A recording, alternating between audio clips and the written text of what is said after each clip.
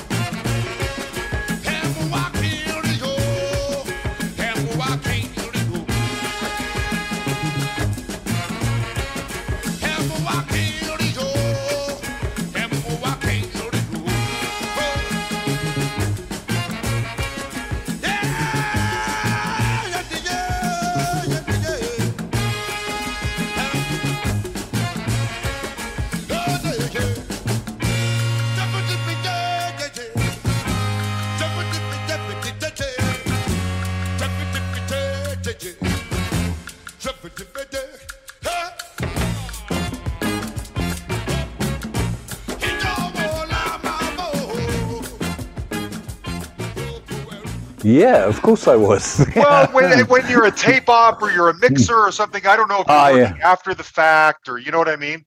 No, I was the tape op on the session. So when I started at the 1972, so I started 1970, like February 1970, as a tape operator. You know, I wasn't like an assistant engineer. I didn't make tea or anything. My official title was tape operator, which basically meant that you sat there in the room and you operated the tape. When someone said stop, you press the button. When someone said play, someone said record. No one else touched that tape machine because it was precious, you know. So that's what the job was. And actually, you never fixed headphones or changed microphones. You might help to tidy up at the end and all that kind of thing. And of course, you never touched the mixer. You know, that was like the balance engineer, the engineer's job. So you sat at the back, you watched what was going on, you worked out, I always like to say I work out the power structure in the room, because whoever's giving the orders is giving them to you. You know, you're right. When someone says stop and you're recording, do you want to say stop if is that guy empowered to say stop, or do you keep running? Because very often someone says stop and you immediately stop, and the guy in the studio says, "What'd you stop for?" that was great. So it's your fault that you stopped, So very quickly you got to suss out what's going on in the room. And what we used to say was be one step ahead, ready to do anything, but also ready to go back 2 steps, which often you did actually to go back 4 steps, But so Fela Kuti, fantastic. Yeah. I was the tape op, and I think the first day, there were 2 albums done that day. On the Saturday, it was what's called Aphrodisiac, which was in the studio live, which is the better album, I think.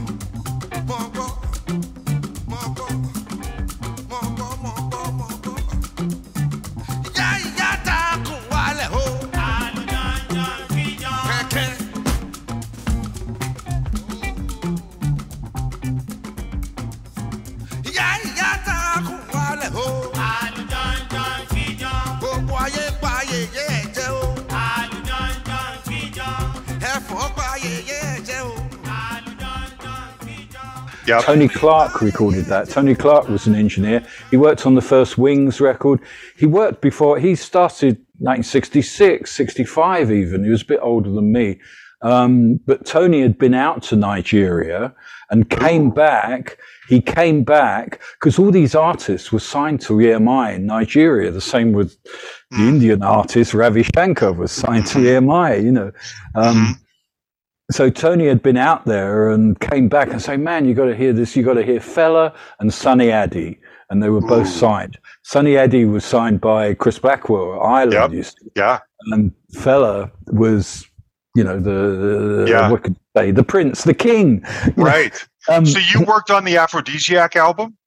Yeah, that was done on the Saturday, and on the Sunday it was live with Ginger Baker, live in the studio. That's the one. Oh my gosh! Yeah, and we invited an audience in, to create a bit of a vibe Sunday afternoon, and I was going to say, well, they were all black people, and I think they were. It was all black. It was the entire Nigerian population of West London that turned up.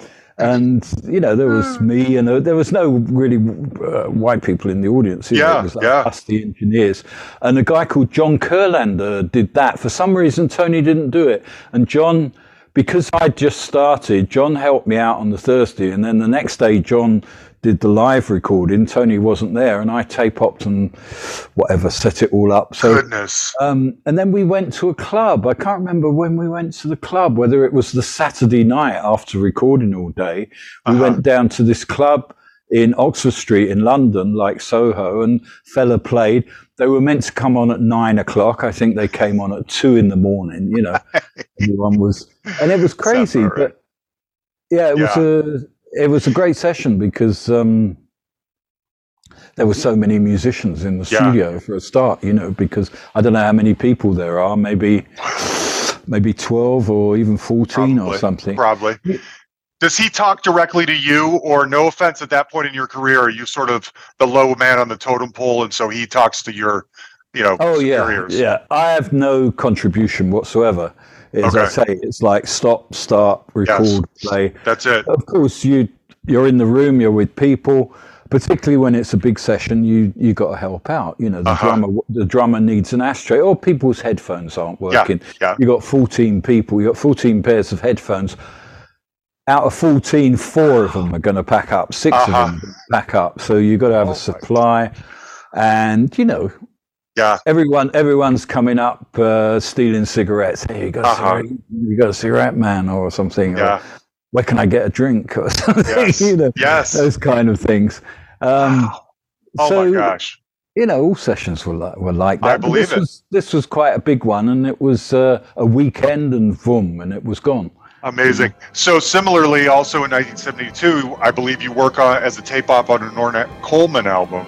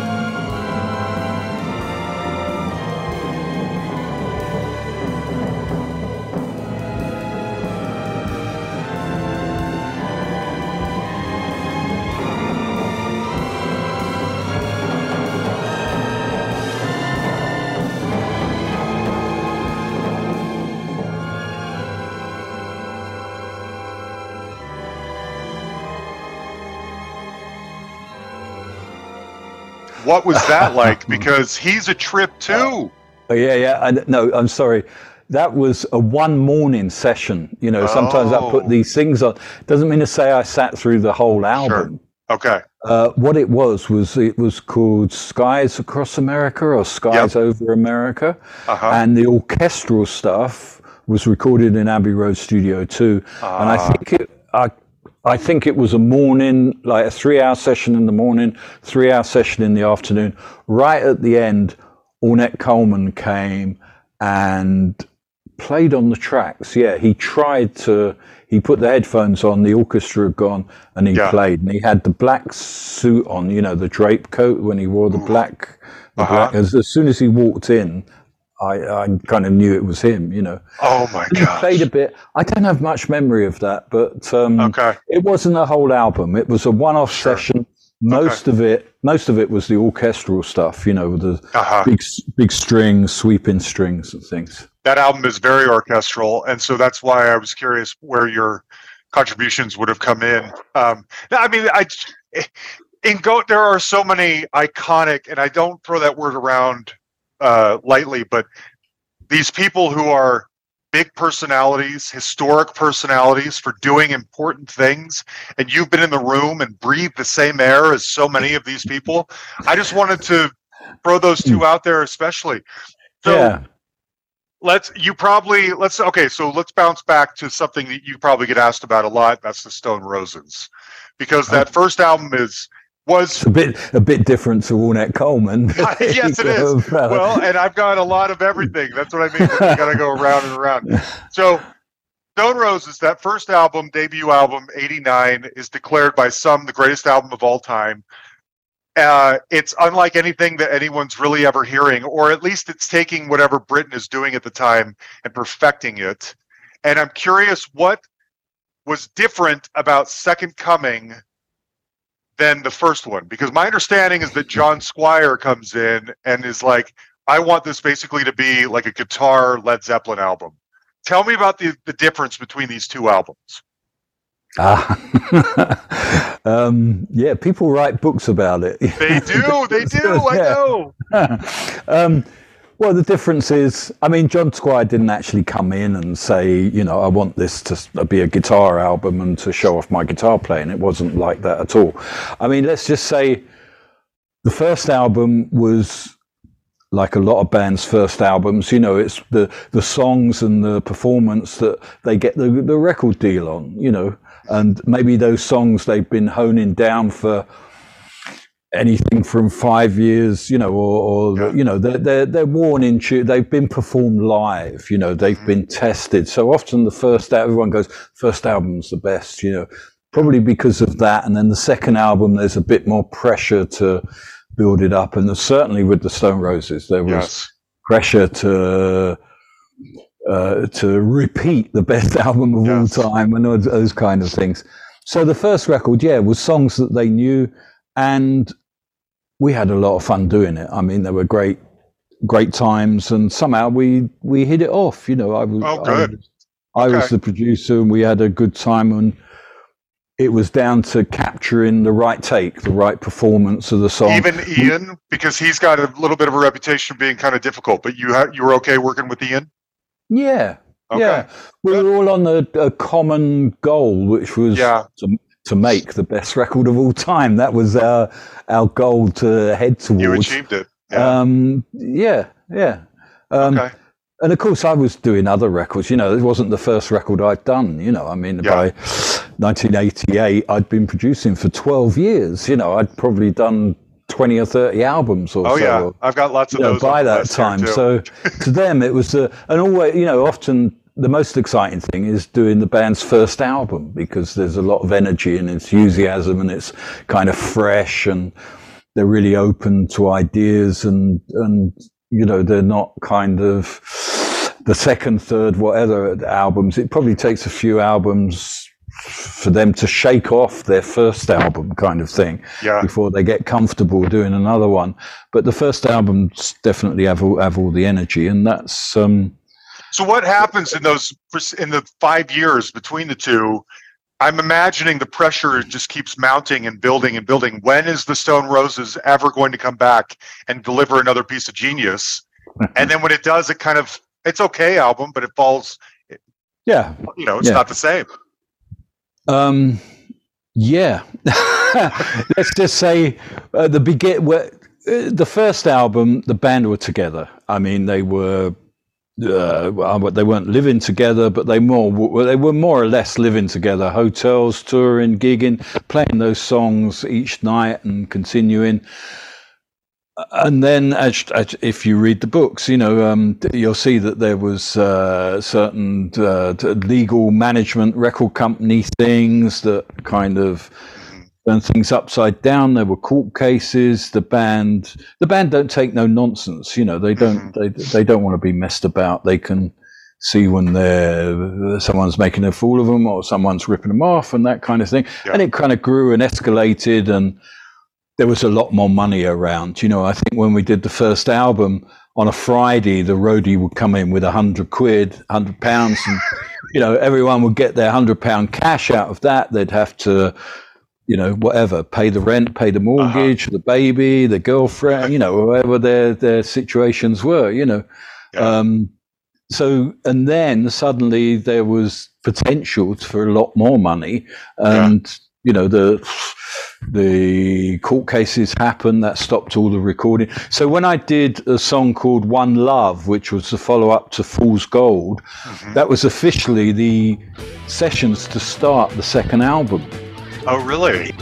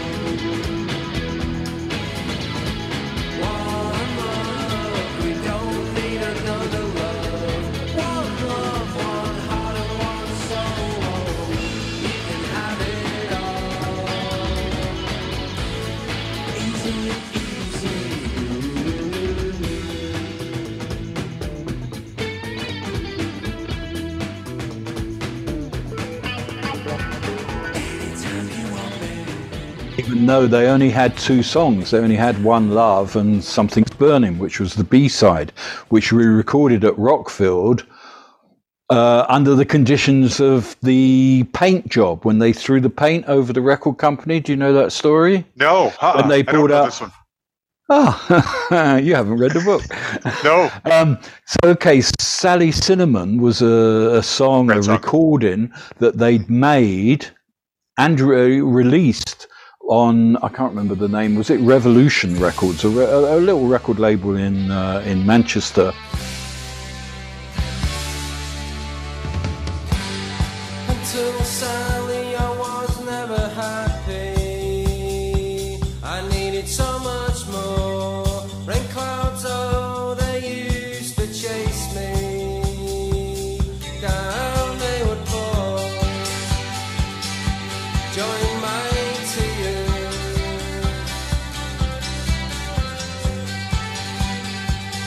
I lay my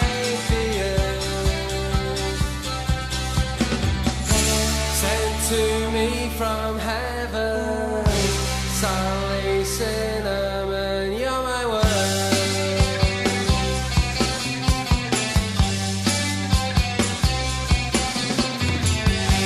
Up, up, up, up, blow, blow, bubble, blow.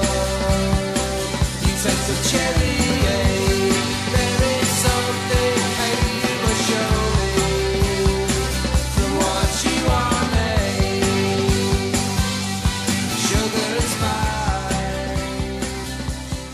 And they'd agreed to do a single, which was Sally Cinnamon, and the B-side. It was released and sold before the album, before Silvertone and Zomba, and before everything else.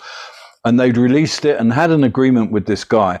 And then when the album came out, my album and Fool's Gold came out, this guy re-released Sally Cinnamon from 3 or 4 years before. Oh, one of those. And declared it the next single, you know, the follow-up single kind of thing. Mm-hmm. And the band took them to court and said, you've got to stop it, you know. Mm-hmm. And he said, what's the problem? I've got a contract to exploit the masters, which was to sell the product I'd invested in. They went to court and they lost, you know, and the judge said, sure, you know, it's quite legal. You're selling your product. That you have a contract that the band agreed to, which was Sally Cinnamon. And the band didn't want to be messed about, and we were due to start One Love, which was the second album at Rockfield Studios, and they were due to turn up, you know, they were actually due to turn up on the Sunday evening, and we would start on the Monday, because Rockfield's in Wales, so it's a bit of a distance to get to, you know. Mm-hmm. And we were due to start Sunday evening, start recording Monday. The band never showed up. Monday went through, Monday passed. There were no answer machines. There was no emails. There was no mobile phones. You just phoned up the office, and if the phone kept ringing, then what can you do? Right. Those kind of things. You know, you couldn't contact them. Tuesday evening, they turned up about 9 o'clock, and we were just ready to go home. We'd kind of packed the gear up after 2 days, and door opened, and the band fell in the room, covered in blue and white paint. And what they'd done, they'd gone back to this old record company, had an argument with the guy saying, you got to stop doing this. And the guy objected, and they bought tins of paint. It was emulsion paint. It wasn't oil paints, but decorating paint, you know. And they threw it all over him and threw it all over the office. No, I didn't know this story. Oh, yeah, the paint job, yeah. Threw it all over the cars in the car park of the office. No way. The guy sued them, and it cost them something like £40,000, like $50,000 for the damage they caused. There was no assault. There was no fighting assault charges. Sure. It was purely criminal damage that they directed, you know, poured paint all over him and his secretary and everything. And they drove straight, and this is what they were planning in the Monday and Tuesday before they came down, and drove straight to the studio, and came in the studio still dripping in paint on the carpet and everything. You know. It's good fun.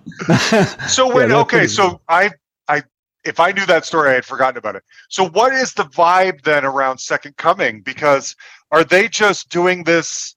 Are they into what they're doing, or are they like over it by that point? Is the chemistry so wrong because they never do it again? They're always into what they're doing, they're always into what they're doing, but there wasn't the kind of bond. It wasn't happening naturally, and it was very difficult to get them in the room together to play. I mean, that first album is the band playing in the studio, with overdubbing the vocals and the solos. But you start off with a band performance, with a live performance, no click track, no drum machine, play the song, capture the best gig you've ever been to where they do it, that kind of sound.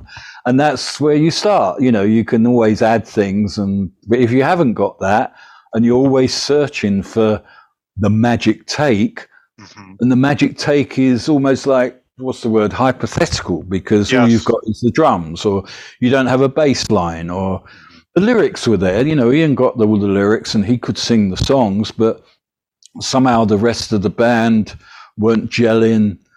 John Squire kind of lost his confidence. He always wanted to work on things, and he wasn't like, I need a few days to work on things, and you're sitting in a residential studio, and there's the band, there's me, there's a programmer, there's a catering, and all you got to do is play and come up with it. And he'd need a few more days to work out some parts and that kind of thing, which he should have worked. And I would always want to cancel. I was saying, look, let's just take a week off, cancel the studio. We're finished Friday, come back in a month's time when you've done that. No, I can't do it anywhere else except here, So it was costing them a lot of money, but they didn't care because Geffen was paying, Yeah, right. And Eventually, I got frustrated and I left. So we did 2 6-week sessions on the Rolling Stones mobile, which I recorded a lot. It was a 24 track, 48 track, 2 24 tracks, quite in a house outside of Manchester, because they didn't want to move outside of Manchester. They didn't want to associate themselves with any studio. Okay. So I said, fine, we'll get the Stones mobile and we'll just rent a house where we can make noise and play drums, which we did. We did 2 6-week sessions doing that. And then we went to another place in Bury, a town called Bury, which was a proper studio.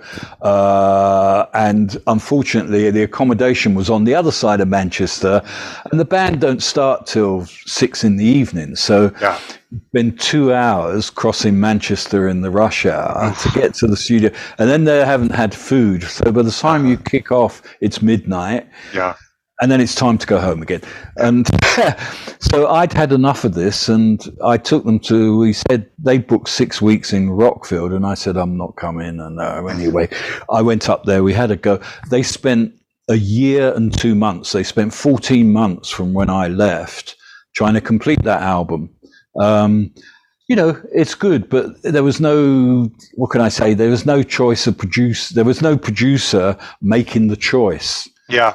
Very often, I think the producer's job is to choose the best take.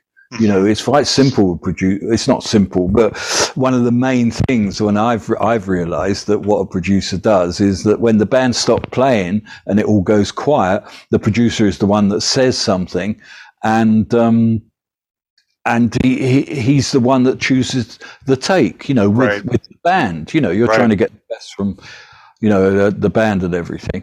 Yeah. And anyway, they couldn't choose between themselves how to do it, That's why it went on for a long time, and a lot of people love it. I don't know anyone that says it's better than the first album. No. It's not a complete failure. It just didn't live up to the hype. No. Now, let me ask you about another band that you work with who are sort of on the last legs, at least of that one permutation. That's Human League.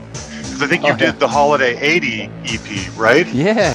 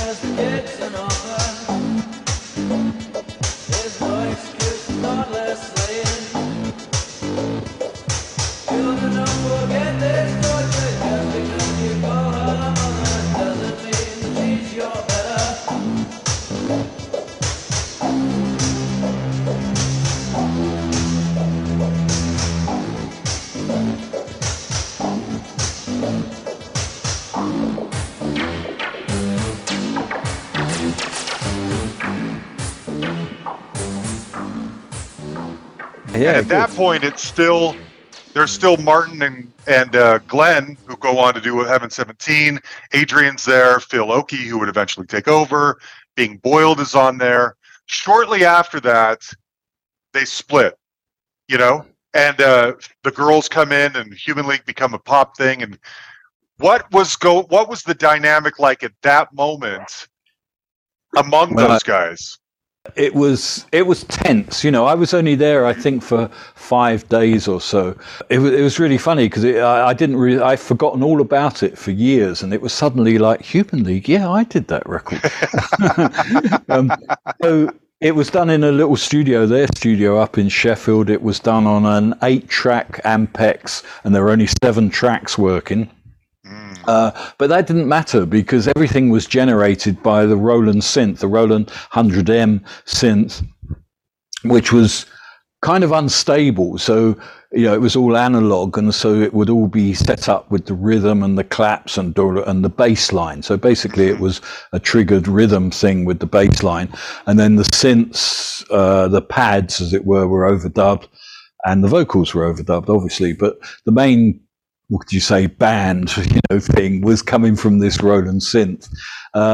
So once you got it, you know, the song all the way through with the arrangement, you would copy it to the tape on 2 tracks on stereo. You know, that was it. That was your thing, and then you'd dub everything else. Yeah. Phil was great. They were all really great. I can't remember much about it. Phil, I remember when he got to do the vocals, was really good. Yeah. And and then I mixed it, and that was it, and it came out. And there's all these different versions of Being Boiled. You know, there's I don't know, they put them on different albums, and you know, if you go on YouTube and put Being Boiled in, there's about 10 different versions. That's right. My version's the best. It is the best one. But I wondered if you were seeing a tension between the guys, like Phil in one camp and Martin and Glenn on the other camp. Yeah. Okay. Don't remember Glenn much, but no, Martin. Yeah, there was a lot of arguing going on. Okay. Martin's been on here, by the way. We talked about it a little bit, but I just wondered what you. I've never met him since. I've never met him. It was all very. What can I say? I was probably more friendly with Phil, actually. I mean, it's really funny because I was staying in some cheap hotel on the other side of town, and I used to meet Phil at the bus stop, and we'd get the bus into the studio. Now, you've got to remember that Phil has got this very strange haircut. That's right. Short one side, this big thing over his face, you know. And we're getting the bus with all the shoppers, you know, at 10, 11 in the morning kind of thing. You know? It's just like old ladies with shopping bags. And Phil would give his, and he's got that. The other thing is he's got an earring with a feather, you know, a bird's feather on here, and his hair goes over this side of his face onto his shoulder, you know, and it's great. But yeah, and it was great. I'd sit on this bus, and you know, it'd get crowded, and he'd give his seat up to some old lady, and she'd look at his hair and go, "Ooh, look at him." And that would happen every morning. He was great. We had a lot of fun, actually. That's a great visual. I love them, and I love him. I wish I could get him to talk to me. I don't think he does a lot of interviews, but he seems like a really good guy. I've only seen him once, but Martin's a bit more straightforward, a bit more sterner, and a bit more I don't know. It was probably a good balance between the two, but it kind of was, and they made some good music together, and then it needed to end, and they each needed to do what they did separately, and it makes sense, you know. Okay, when you were talking about books earlier, I want to talk about Simple Minds, because that was one of the main motivators. I mean, I've loved so much of what you've done, and I've always had you on my wish list of people. But I read the book Themes of Great Cities that came out recently about and Graham, the author, has been on here. And so I thought, I want to know, you were there for those first 3 albums, which are, each one is completely different, and it's the blossoming of a band finding themselves. And I'm wondering what that was like for you, because that first album, especially Life in a Day, is a fun album, but every song you can point the reference. You can point the influence. Oh, that's your Velvet Underground song. That's your Kraftwerk song. That's your, whatever. And then after that, they just they get so weird, but it's gloriously weird. So tell me about working with them. Well, yes, again, it's the first album with the songs that they got to deal with, the songs they'd written over probably a 2 or 3, 4, 5 year period. They were the songs that they demoed and got to deal with. So, but I thought I captured that really well, what those songs were, and that's who they were, and where the Chelsea Girl and.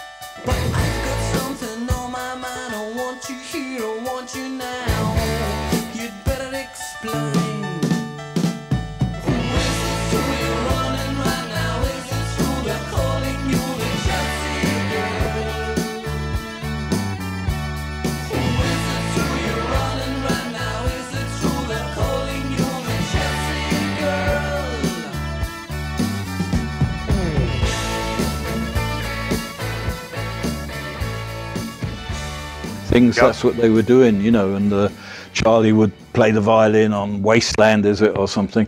When we come to do the second album, they just wanted to, they always felt disappointed with the first, probably because it was very classic song structure, they wanted to break away from that.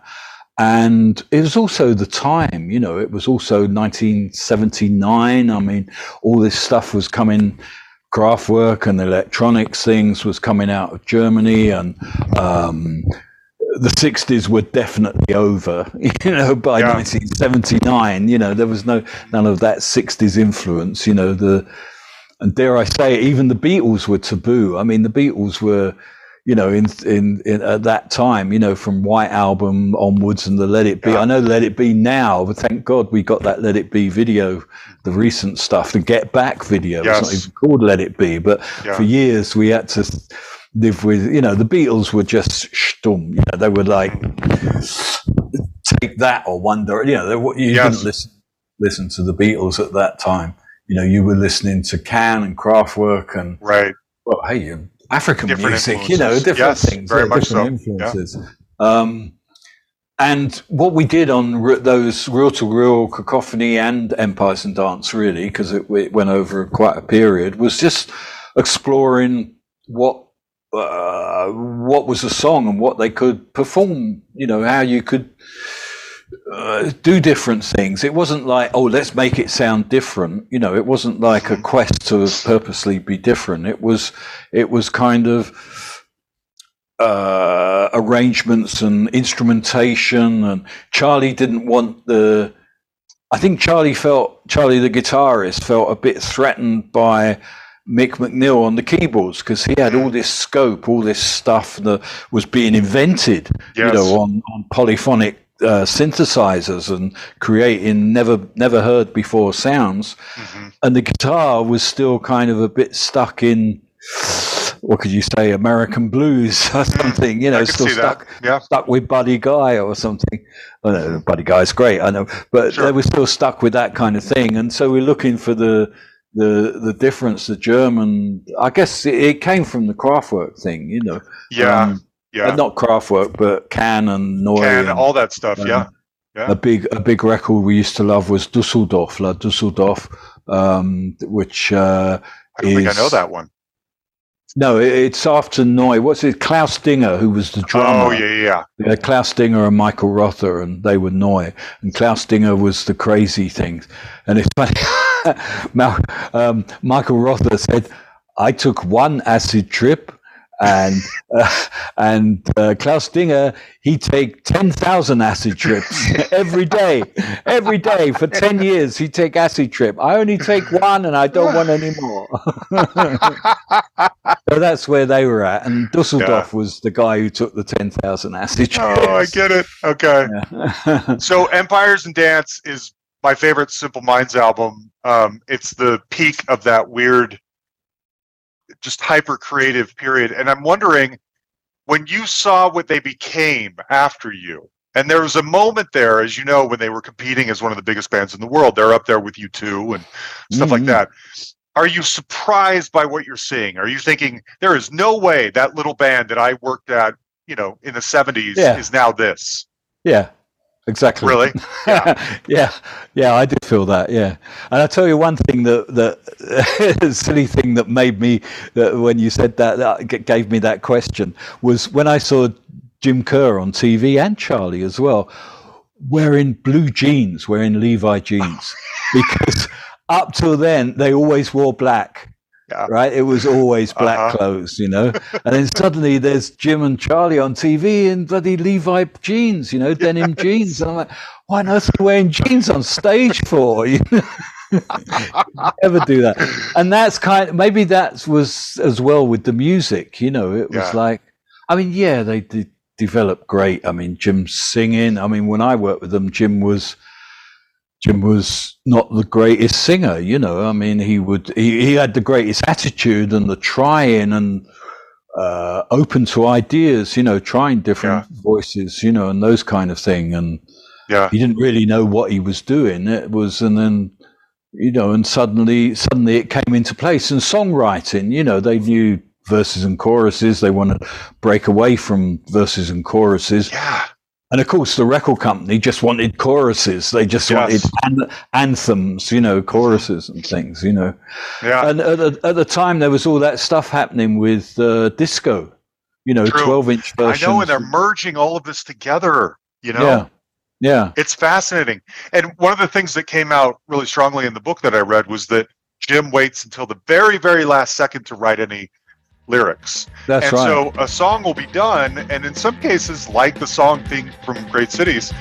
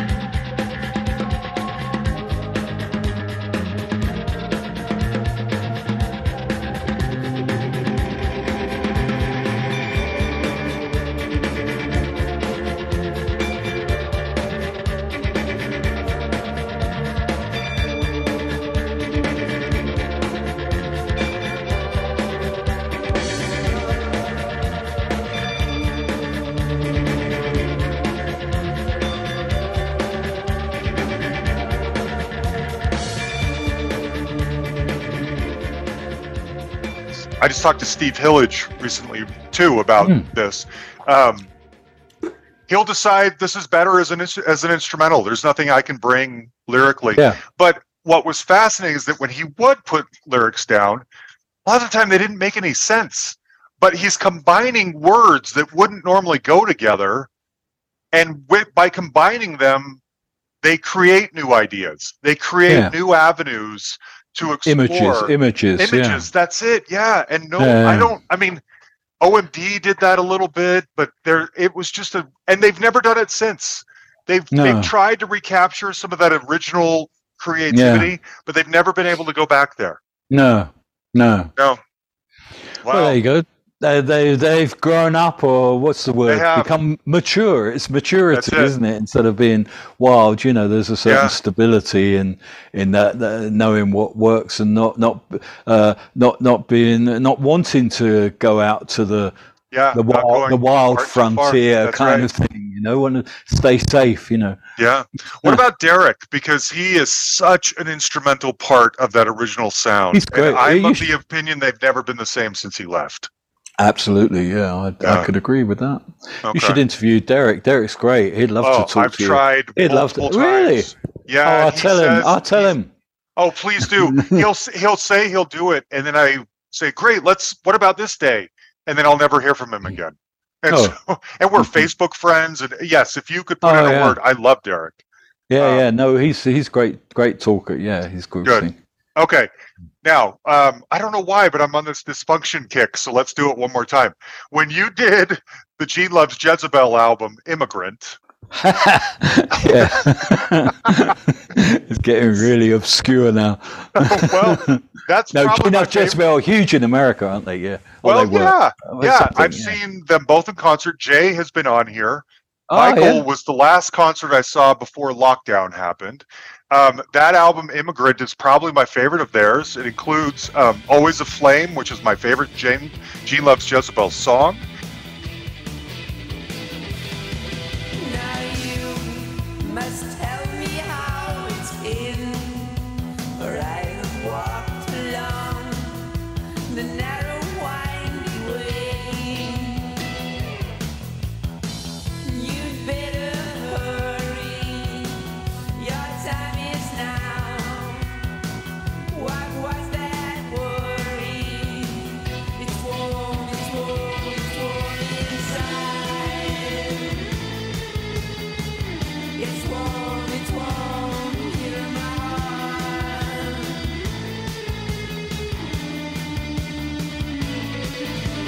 When you're all done, dusted, crumble within me. Please lay me to waste. You'd better hurry. Your time is now. And as you know, those two cannot stand each other. And they just fight. And it was interesting when Jay was on here, I thought, you know what? I'm going to give him a break. I'm going to ask him things that have nothing to do with his brother so that we don't even have to talk about that. But no matter what I asked, he brought went the back answer back to a fight with his brother, Michael. So you can't escape it. So what's it like working with the two of them at that moment? Did they get along? Yeah, it wasn't. It was well. Did they get along? It was all Michael's thing. Jay kept saying, "I'm not part of this record." You know, I'm not going to be part of this record. And I'm like, well, why don't you sing? You're going to do the backing vocals? Yeah, I'll come and do the backing vocals. And then it's like, okay, it's time to do the back. Oh, Mike's going to do the backing vocals. You know, he'll sound better. You know. And it's like, are you going to do anything on this record? You know, so yeah. And I didn't. What can I say? I didn't know their previous how they'd worked before. You know, Yeah. and it was all kind of. We did it fairly quickly. I don't know how long. 2 weeks, 3 weeks or so. Yeah, it wasn't. Okay. There was a certain amount of tension, but I kind of accepted it as that was the way the band worked. You know, Yeah. the other guys were good. Oh, I tell you one thing: we did rehearse with a drummer in Earl's Court in London, and then the studio was actually way out in Herefordshire. It's kind of way out, you know, residential, so you get a house and that kind of thing. And when I got there was this other guy setting the drums up. I'm going, oh, what what's going on? He said, yeah, didn't they tell you? Jay and Mike sacked the old drummer and they got me in. And I go, well, I've just been rehearsing with this other guy for 2 weeks, like the drummer. And suddenly, and he was Chris Bell, who played with them he's a wonderful guy. Chris Bell is the drummer. And he was called in and he hadn't heard the songs or demoed or rehearsed. He was called in to the studio to do the album, you know. No way. And basically it was me and him, and I can't remember now, with the other guitarist. What's his name? Rizzo, is it? Rizzo? Yeah, I think so. Yeah. Yeah. And we would be wild. cutting the track. Yeah, it was crazy. But boom, at that time, it was just onwards, wild. do it, Yes. onwards, you know. It's funny you say that because, as I mentioned, Always a Flame is my favorite song of theirs. And I love it because of the drums. And so hearing this drum story is interesting. So there's always this, they just argue about well, I contributed more than you did. No, I did more than you did. Well, I wrote the better songs. No, I wrote the better songs. So when you were working with them, Jay was pretty checked out. That's mostly a Michael album. Yeah, I think so. Wow. Yeah, Okay. I think so. Well, fascinating. Okay. I want to ask you one more. I've got quite a list here. You're doing great. Thank you, John, for being so nice. Are you doing okay? That's all right. Okay. Yeah. I'm just going to get my drink here. I'm not on video. Yes. No, I mean, no one's going to see it. Drink whatever you want. Do it. So what's the time? What's the time where you are? It's 1:00, is it? Yeah, No, it's 12:42 my time. I'm 7 hours behind you. I'm in Denver, Colorado. Denver. I always wanted to go there. Never got there. Yeah, we love it here. Okay. One of my other, I know I keep saying this, one of my other all-time favorite albums is one that you worked on, I believe, which is Spiritualized. Ladies and Gentlemen, We're Floating in Space. What did you do on that album? Because it's one of the most unique things ever created. What did anyone do on that album? I don't know. That's why I had to ask. Well, what can I say about that? It went on for, I think we booked 3 weeks for me to mix it. So I never did any recording. Okay. I can't remember whether this is before, because I did a record. So Jason had got Dr. John playing. He'd gone to New York. Oh. Jason had kind of infinite budget, like from the record company. No one was controlling what he was spending. So he'd fly off to New York and book a studio and book Dr. John to come and play some piano on a 20-minute song. It's not like a 3-minute song. It's just just play over this kind of 2 chords for 20 minutes. Yeah. Anyway, he made friends with Dr. And then I actually produced a Dr. John record called Another Zone about 1998. Okay. Yeah. It's called Another Zone, Dr. John. I don't wanna know about evil. I only wanna know about love. I don't wanna know about evil. I only wanna know about love. Sometimes it gets kinda hard to listen. Hard for me to use my eyes, and all around the gold is glistening, making sure it keeps me down inside. Yeah, I don't wanna know about evil.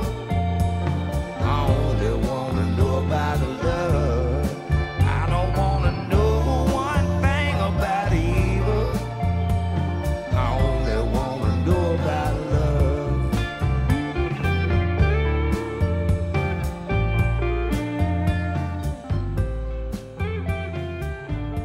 Mostly done in UK. Well, actually, half of it was done in Abbey Road, and the other half was done in New York with Dr. John's band.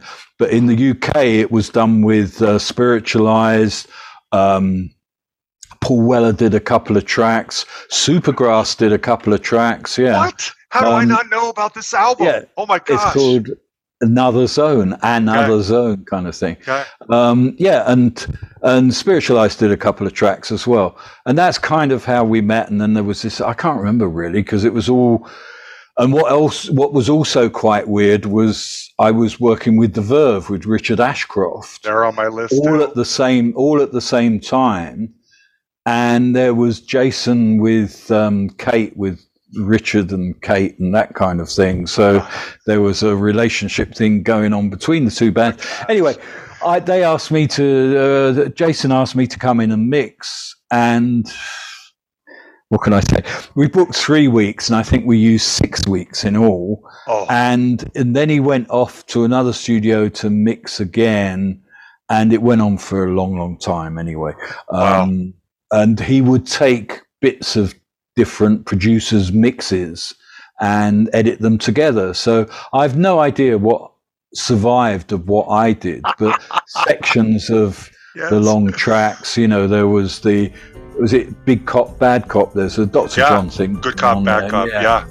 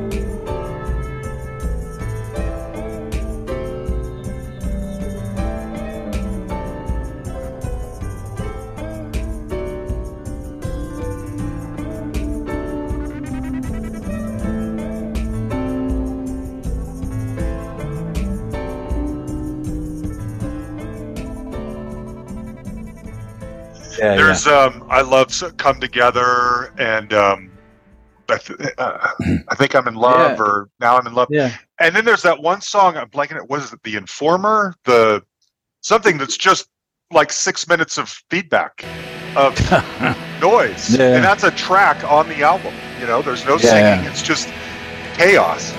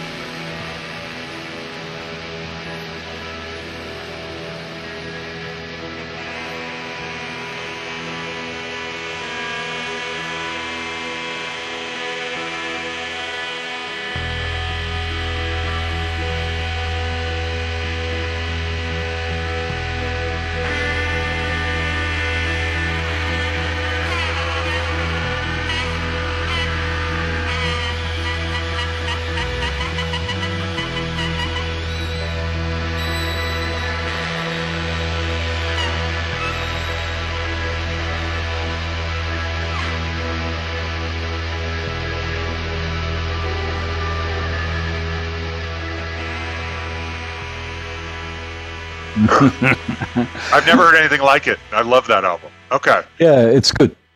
It's a good one. Now, you mentioned the Verve. They were on my list, too. I love them. I thought they got better. That's not a knock on you. Storm in Heaven is a really good album. And then I think Northern Different Soul got people. even better. And then Yeah, of course. Urban Hymns got even better than Growing that. up, yeah. Yes. And in fact, Richard was when we did Storm in Heaven. Richard was 19 years old. You know, was he really? like- Oh my gosh! yeah, I mean, they were all really young, and they were all on oh, smoking and Yes. ease and whatever. You can tell when you go back there and see some of the interviews with them. They're space cases. You know, they're all just like they got these cherub kind of young, dreamy kind of eyes, faces, and Richard does all the talking. You know, he's on another planet. You know, but at the time they were the only. Sorry. They were the only band, the Verve were the only band that, or Verve as they were called, because the came later. Yeah. So, at the time, there was when I worked with the first album, there was this big hoo-ha because they had to change their name, you know, to Verve UK or something, you know, because Verve record label, the jazz record label, objected to that them being called Verve, but they agreed to the Verve. okay. Which made it distinct from their business, you know, which is a bit weird. But at the time, there was a lot of pressure to be called Verve UK, and it's Right. like, oh, we're not calling ourselves that, you know. No. But yeah, they were okay. Just they a bunch were- of spacey teenagers. Yeah, but they were the only band that what could I say, asked to record. The only band that Really? I chased. Yeah, I'm very lucky because I've always found work where people have invited me to make records. They've always contacted me, and I've had those offers. And when I saw the Verve, they were the one band that it was like, oh my God, I've got to get these in the Really? studio. This Even is as a the bunch most of teenagers, fantastic. you saw it. Yeah. The shows in those early days. You ask anyone that saw the Verve Wow. before Northern Dream or something, you know, it was like really. It was, what can you say? It was like a ballet or something. I mean, Richard, the dynamic was, you know, really quiet and really down and low, you know, and these are in like little 200 people in a club kind of thing, a beery club, and he could take it. It was almost like holy, you know, he would take it down really quiet and then jump up and it would all explode and get deaf, you know, and it was like, whoa, no one's ever done this before, you know. And they play the same song all night, you know. They just come on and jam on some riff, and 2 hours later, they put the guitars down and walk off, you know.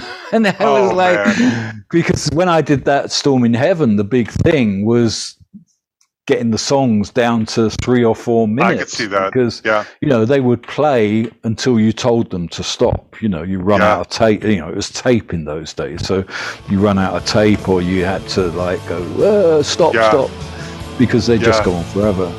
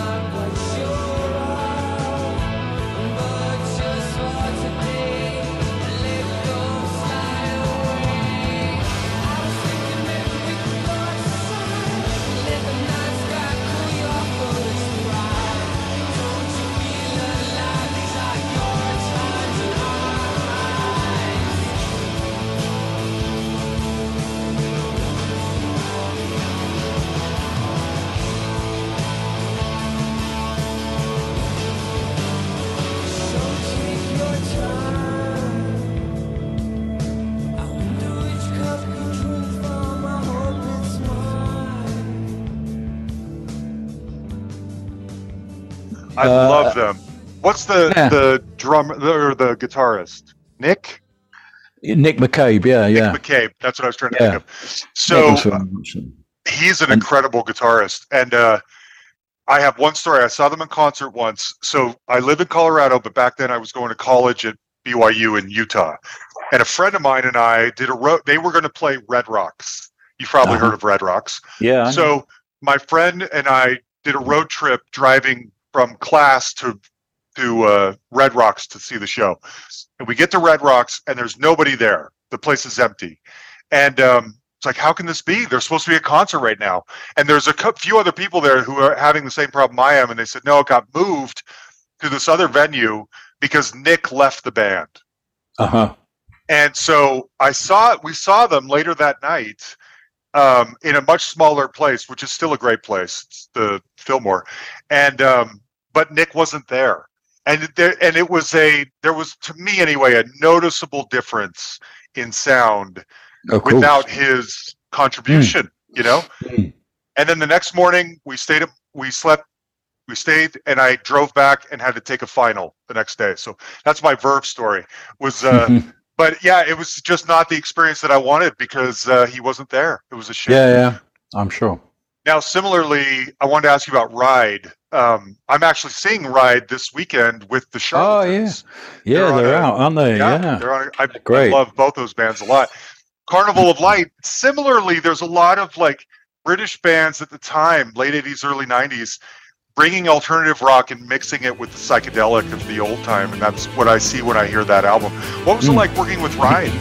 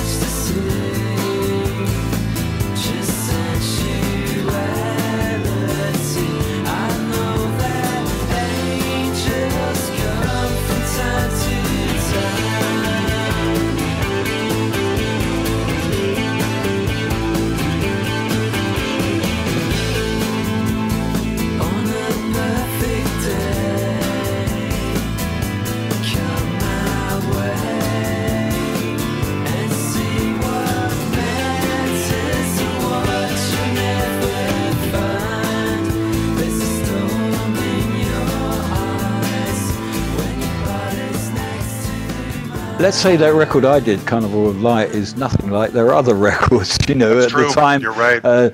Because they came to me with those songs and they really wanted to work with me, and I what can I say? I live out near Oxford. I thought, hey, if I do this record, I don't have to go to London. I can just go and sing to Oxford with them. Anyway, that was. But no, I was really busy when I was doing. I can remember it was really like a quite intense time for me doing different things. But yeah, the songs, they were trying to capture the, what can you say, the 70s. You know, we're trying to capture classic songs, you know, from the 70s, whether it was the 60s. It was kind of, you can actually almost pinpoint the year, wasn't it? Yeah. 1971, 72. They were trying to do with the guitars and things. And actually, when I have to say this about Ride, you know, at the time I worked with them, when I first met them, I knew they were going to split up. When I walked into the rehearsal room, there was a tension between Andy and Mark, you know, two singers, two songwriters. They didn't really contribute. Mark is great. Mark will contribute with everything. Mark would be there every day, like being a part of it. He'd sit at the mixer, like, well, you know, he was right up front line, like with me. Whereas Andy would sit at the back or go home early, turn up late. He wouldn't sing on Mark's songs. There was obviously like something going on. Loz, the drummer's fantastic. He was good fun. Steve kind of wouldn't say anything. You know, I mean, Steve would kind of sit at the back and not really comment a lot, you know. Or you could tell if he was unhappy, or you could tell if he was happy. You know, you can often like, you look around the room, you play a track, you look around the room, and you can tell by people's faces of where they're at, even though they're not speaking, you know. So I could see there was an instability in the band, and also there was something. What can I say? There was something about money as well, because they were signed to Sony. There was a few records in. I don't know what album, this fourth or fifth album. Sony was financing it. Sony was paying me. We could do anything. We were bloody mixing at Abbey Road. We were doing, going out to the Manor, like residential studio for 2 or 3 weeks, and hanging out. So it wasn't a lot of pressure into. We weren't on creation, you got 3 days to do the album, in the cheap studio, in the basement studio kind of thing. It was like a bit luxury. So that's why the record sounds like that, it's not bashed out in 3 days with, a load of cheap equipment done on ADATs or something. It's like a proper thing done at Abbey Road, that's why it's like that. Sounding record. I hear it. That's what they wanted. And what did they do? They went off and did with George Draculis, didn't they? I forget the song now. It's the album after that, I think, was Tarantula. Yeah, right? And they did the whole record. It just completely fell apart after all that. I wonder, I saw Ride a few years ago on their last reunion tour, and now they're doing this one with Charlatans. Hearing all of this, it makes me wonder if they've reconciled or if. And not that I blame anyone, but there's a big paycheck involved if everyone can just get along on a tour. That's right. That's what they're doing, yeah. And they do get along. It's great. I tell you, I went to the first gig in Oxford at the Zodiac when they'd reformed, because at the time I'd always stay friendly with Mark, you see. I'd gone around to see him, and he'd got his... What could I say? His girlfriend, his dog, his baby, his new house. So his studio. He bought studio property. He's great. He's really great, Mark. I don't know. As I say, I don't know Andy that well, but and all this coming up, reforming the band with Andy leaving BDI and things. Mark was kind of patient. I don't think the others cared quite so much. Maybe they did, but they were, because Steve went off and worked in a shop. Worked at IKEA, I think, or somewhere. Gosh, really? No, really, yeah, yeah. They had no money because Steve didn't write the songs. Whatever. True. And creation. Whatever. But yeah, that split was difficult for all of them. Mark continued making music, and Andy did as well on a much bigger stage. Yes, he did. Mark used to tell me, he said once a year they have, I shouldn't say this way, Mark used to tell me they used to have accountants meetings. This was before they reformed, and they'd have an accountants meeting once a year, and Mark would kind of get the bus in, Steve would and Loz would bicycle in, and Andy would turn up in a chauffeur-driven car. Of course, he'd have a fucking chauffeur Rolls Royce parked to get him back to London. To get him to the airport for his private jet. Yeah, well, those Oasis checks can cash, right? Yeah. Oh, so that was what it was like before they reformed. Well, good for them. They deserve it. But they're great. The sound is just fantastic now. It is. And the way they do it all, and it's a unique thing for them, because the vocals were never that great. They were always. I had a lot of problems with the vocals, out of tune and sounding a bit limp, and it's like, come on, Yeah. Think Sex Pistols, But they're not like that, No, they're great. And I saw Mark solo on tour once too, and I root for them. I'm really glad this tour with the Charlatans is just the perfect mixture, the perfect double bill. So I'm super excited. Everyone that sees them is blown away. Yeah, it's like, oh my God, I didn't realize you were that good. I know. I totally agree. Okay, I got more along these lines, but let me ask one thing. The last few bands we've talked about, especially Ride, Verve, Spiritualized, I'm imagining drugs everywhere. You can comment or not comment on that, but these are three bands, especially the first two, Spiritualized and Verve, that wore their drug intake on their sleeves. That's part of their persona, right? Making music to take drugs to, yeah. Yes, that's what they're saying. I'm guessing you saw a lot of that. Yeah.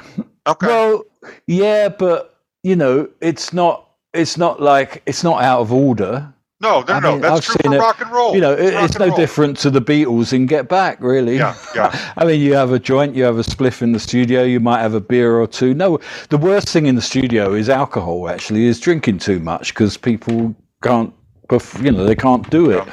Yeah. But being stoned or something, it's all receptive or something. But as I say, the worst thing is the booze and the brandy and the whiskey. People falling asleep and slurring and just acting the fool. Alcohol's the worst.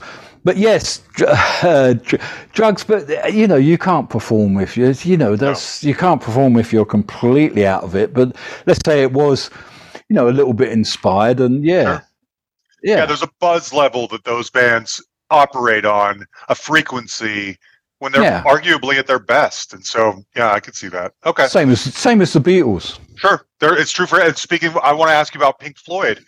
I imagine it's no different. So my understanding is. So let me tell you this. So we have some Patreon supporters, and I tell them who I'm interviewing, and they can submit questions if they want. For the most part, I've been inserting those questions into our conversation. But Philip Hopwood specifically wants to know about the urban legend, whether it's true or not, about Syd Barrett showing up during the recording of "Wish You Were Here" as if no time has passed. He's there. Hey guys, what time? What are we playing? What's going on? And that David and Roger needed someone else to kind of shoo him away, and they've always regretted that. That's the version of the story that we've heard. Were you there? Do you know what actually happened? No, I don't really. I don't really know what happened, but I can tell you what my experience of it was. Okay. So in in Abbey Road, I kind of started off recording "Wish You Were Here" because it was a new studio. It was Studio 3 at Abbey Road, and they just re-equipped the studio with a Neve mixer. So they'd always had EMI mixers and this kind of thing. So they got this new studio. The first people in there was Pink Floyd doing "Wish You Were Here." Okay. I started off, Brian Humphreys came in and took over, and I'd known the Floyd for a few years with Medal and different people. I'm in the other studio doing Roy Harper. Roy Harper, you may know, Dave Gilmour had played. I'd also done other things. I'd tape-opped on the second Syd Barrett album with Roger and Dave. I was going to ask you about that too. At that time. So that was Syd a little bit. As much as you can know Syd. Okay, that's what I was leading. I know him. I don't think he knew me, as it were. The studio was a new studio. Brian Humphreys came in, took over. I was in the other studio with Roy Harper. Roy Harper sang "Have a Cigar" on "Wish You Were Here." Now there's only four songs on "Wish You Were Here," and Roy sung one of them, which was "Have a Cigar," which was basically because either they couldn't be bothered, or they really liked Roy's attempts, and that's what's gone on the record anyway.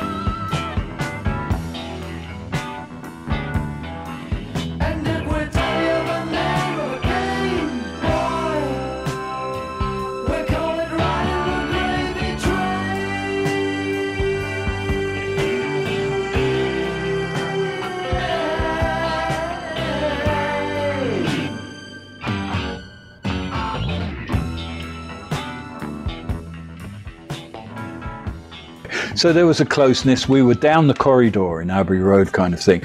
And one of the things about the Pink Floyd is that they always had a fridge with beers in at the back. Now you're talking Abbey Road here, in factory environment. There was no bar. There was no, after 6 o'clock in the evening, you couldn't get a cup of tea. You couldn't get a coffee even. There was a machine, and that was it. So But the Floyd were well equipped with a little fridge with some cold beers and bowl of peanuts and even a little cocktail bar with some ice and that kind of thing. And so you could always, you couldn't always, but I'd kind of nip into their studio at the back and take a beer out the fridge. Anyway, so I go in there and it's quite dark. It's late, it's 11 o'clock in the evening or something. And it's quite dark. There's people in the room. There's quite a lot of people in the room for a Floyd session. There's the band. Roger's out there singing. Dave's at the desk. How many people in the room? Probably 6. There's Rhodey, Scott, different Pete Watts. I don't know if Pete Watts was there. Phil Taylor was there. The people, Brian Humphreys, Peter James, of course. Peter James was a tape op, and he taped up on a lot of my stuff. He did Dark Side of the Moon, and he did Wish You Were Here. So Pete James, I knew the tape op really well. Anyway, so I go in and the tape stops. Roger's doing the vocal, and I creep in at the back. The lights are low, take a beer out the fridge. The tape stops. Roger goes, "Who's that?" And there's 6 or 8 people in the room. And Roger goes, "Who's that?" And I go, "It's only me, Roger. I'm just getting a beer. Is that okay?" And he says, "No, not you. That guy standing next to you." And I look there, and there's a guy in a kind of white Mac with a bald head. Looks a bit grubby, I could say, Yeah. But he was with people, there was women there and stuff. Okay. He was with people. He wasn't just a stranger or something. Yeah. And he said, "Not you, that the guy standing next to you." And I looked round and Dave said, and there was a commotion in the room kind of thing. And I immediately left. It was like, whoa, I'm not meant to be here kind of thing. Because I was the intruder, and I'd been caught out nicking the beer, stealing the beer. Anyway, so I got out the room, and a couple of moments later, Peter James, the tape op, comes running out, and he says, "Hey, John, guess who that was? That guy standing next to you was Sid Barrett. Did you see him?" I'm going, "No, that wasn't Sid, was it?" And we sat out in the reception area, and pretty soon after, pretty soon, I can't remember pretty soon whether it was 20 minutes or whether it was 10 minutes or an hour later. Right. But they all left, all the people, the Floyd had thrown everyone out. And so suddenly the door opened and 12 people filed out kind of thing. So when Sid was standing next to you, you didn't recognize him, even though you had worked with him, however long before. A year before, months before. He had changed that much just in that time. Yeah. Wow. Yeah. He had, whether he had a bald head or shaven head, I don't know. Okay. I mean, he certainly didn't have a head of hair, Yeah. And he had a white Mac on. He was a bit overweight. He wasn't, But Sid was always difficult to. Could I say you couldn't really get eye contact with Sid, and you couldn't really get a response from him, really. Okay, that was going to be my question. When you work on that solo album with him, do you form a relationship? Does he seem fairly normal? Is he all there, or no? It's none of that. Okay, no. So you saw the decline mentally happening. Yeah. Okay. Yeah. Okay. You give him tea and you make sure he doesn't knock it over, that kind of thing. You kind of make sure he's okay. And, we're talking cigarettes and ashtray, really. You got an ashtray, Sid, that kind of thing. And it's funny enough, I'll tell you one thing, because we started off talking about drugs. There's no drugs here. There's no weed or... Really? No, there's no spliffs going round or... there's a bit of, with the Floyd, it was a bit of booze, a few cocktails and a brand, a whiskey or something, but it wasn't overdone. There was nothing like anything like that, No, I don't remember that. It's funny because people often have asked me that. I don't remember the Floyd like smoking a joint or anything like that, passing it around, compared to other groups, compared to other things that went on. The Floyd were pretty together all the time. I think they were exhausted. When you see them in that Pompeii film, they look really stoned, and a couple of that period from Metal. But I don't remember them ever smoking a joint or it was exhaustion and tiredness really, and a little bit of drinking booze and stuff. I think they like the brandy and things, but the Remy brand, quality. Okay. They always like quality. The Floyd, I can see that. They're impressed with quality, whether it's food and drink, But I never saw drugs. I never saw drugs with the Floyd at all. Maybe they kept it from me, but maybe compared to other bands, metal has echoes on it, doesn't it? That's right.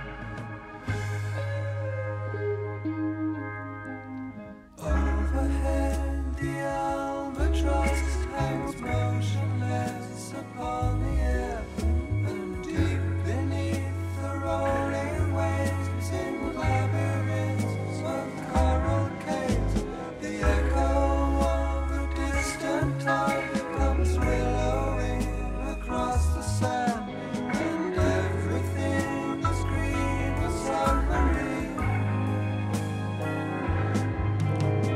No one showed us to the light, and no one knows the where's or why.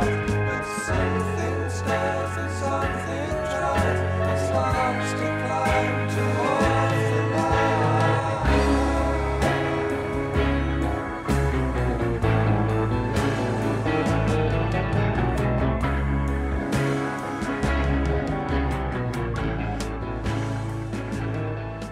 That's a famous song that goes on for like 20, 30 minutes. Do you remember anything about the recording of that? Were you there? How many takes they had to go through? Is it pieces of various takes come together? That's right. Yeah, it is. Okay. I don't remember the details, but yes, it was started on 8-track, and it was the band playing, and they did have. I don't know if you know, they called these pieces Nothing. Mainly because I said, they would record something, and me being the tape op would say, "What's this song called?" And probably Nick Mason said, "Oh, Nothing." So I'd write Nothing, and then and then they'd do something else, and I'd say, I suppose this is Nothing number 2, and Nick Mason would go, "Yeah, that's Nothing number 2." And I think we got up to Nothing 28 or something.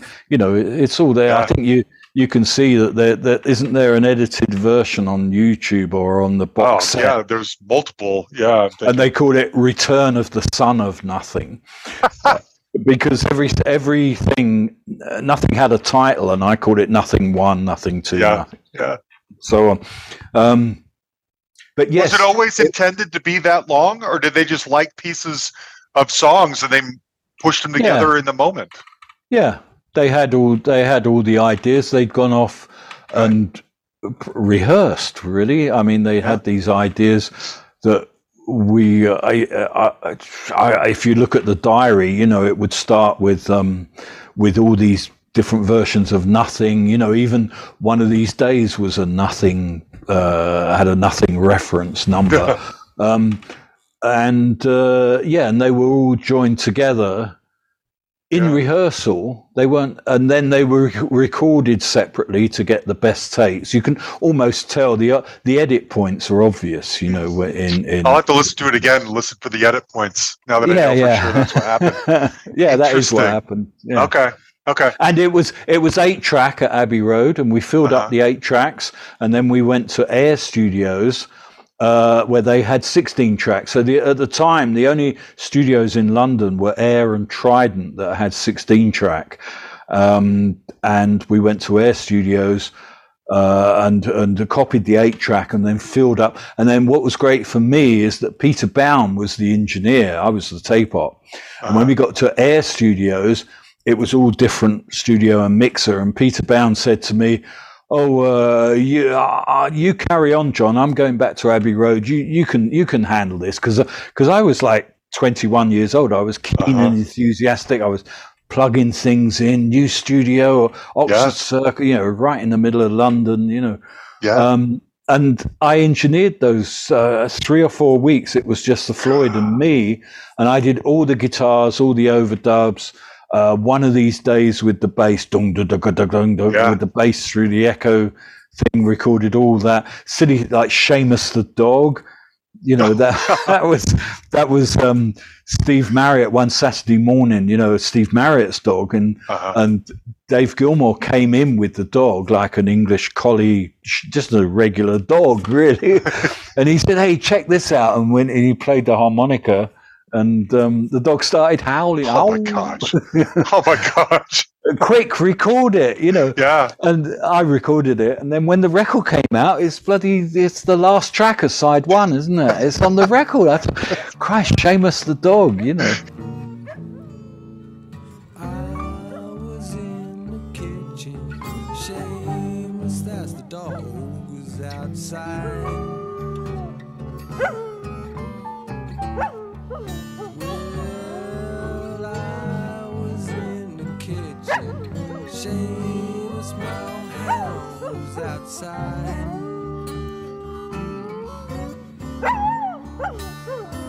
Well, you know the sun sinks slowly, but my old hound sat right down and cried.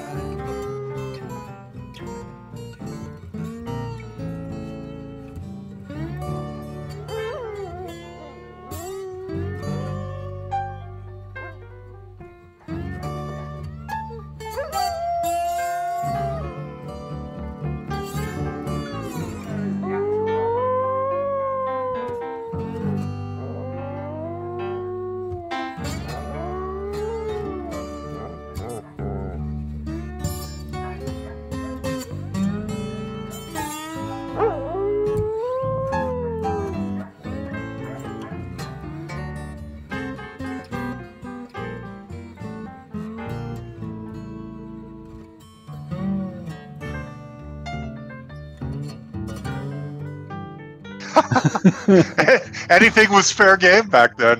Yeah. Okay, so I mean, you know this. You've probably been asked it a ton. I didn't want to come out of the gate with it, but a couple of the first things you ever do are All Things Must Pass and Plastic Ono Band. Bobby Whitlock was on here earlier a couple months ago, and so we talked about All Things Must Pass. But tell me a story about either one, both. I don't care. But what was especially about Plastic Ono Band? I mean, it's the Janoff. What's the first name of Jan? The Scream, the Primal Scream Therapy, and Arthur. That's Janoff. the name of her.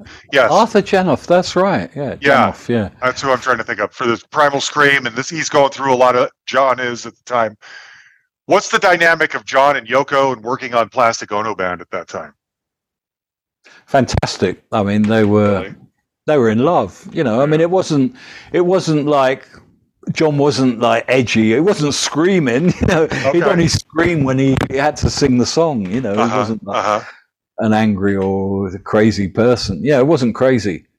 It was John and Yoko really being. It was I dare say it's a family affair. You know, it was.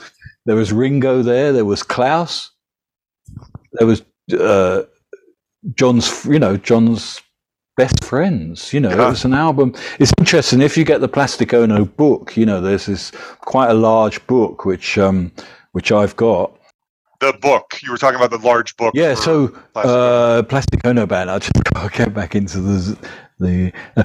One of the things about Plastic Ono Band really is that it's like a story, a picture of the love affair between John and Yoko, because there's a lot of love there, and that record, as it's been repackaged and re-listened to 50 years later, you know, with the book and everything, you realise that John did that with his best friends, you know, with Yoko and Ringo and Klaus as well. He had a lot of respect for Phil Spector. Phil wasn't there much. Phil McDonald was there, and Phil McDonald was the engineer. He'd started with the White Album and the Abbey Road album, and went on and worked, you know, for Apple and everything. So it was a good experience. He was a good part of it. It was a good team, you know. Yeah. And John just kept it simple, you know. And it's funny because with this reissue box set, I've got up on the wall. It's a drawing by Klaus, and if you go to klausforman.com, you can buy Klaus's drawings, and they're fantastic, you know. And there's John showing Klaus the guitar, and I always remember John's guitar because it was like a dobro, a national dobro, which is got a metal sounding board, and they did the songs. He had all the songs, it was like how to do it really, how to do it with it, because you get versions of God on acoustic guitar, that was done on the piano there. And I'm just trying to think of the. Was Mother on there, right? And Mother.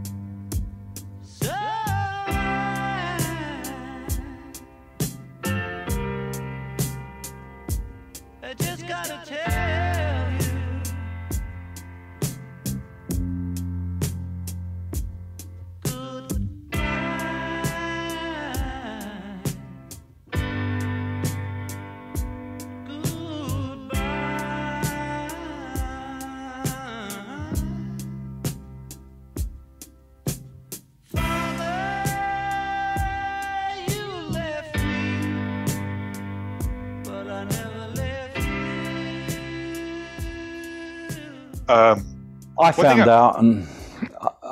found out and some other things. Yeah.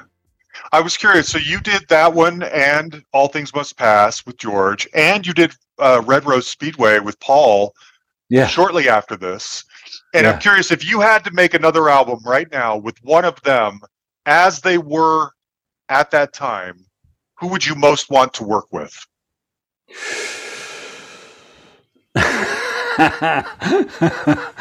If that's too touchy, you can tell me.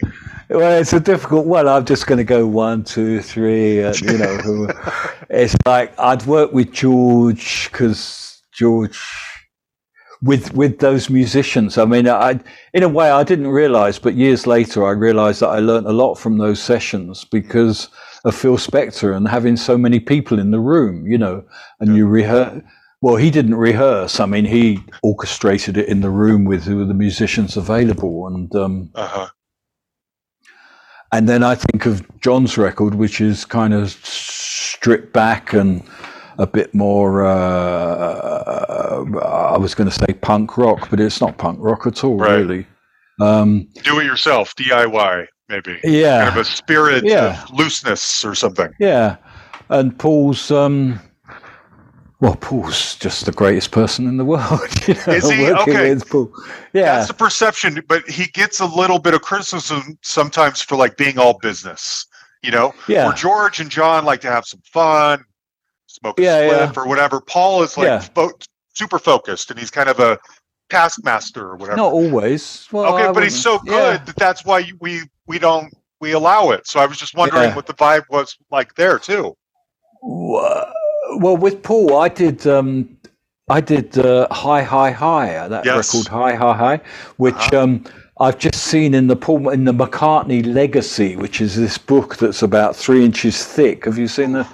And it's the McCartney Legacy, and it's everything Paul did from 1969 to 1974 or something, oh man! And it's like what he had for breakfast, on the times. These Beatles will never.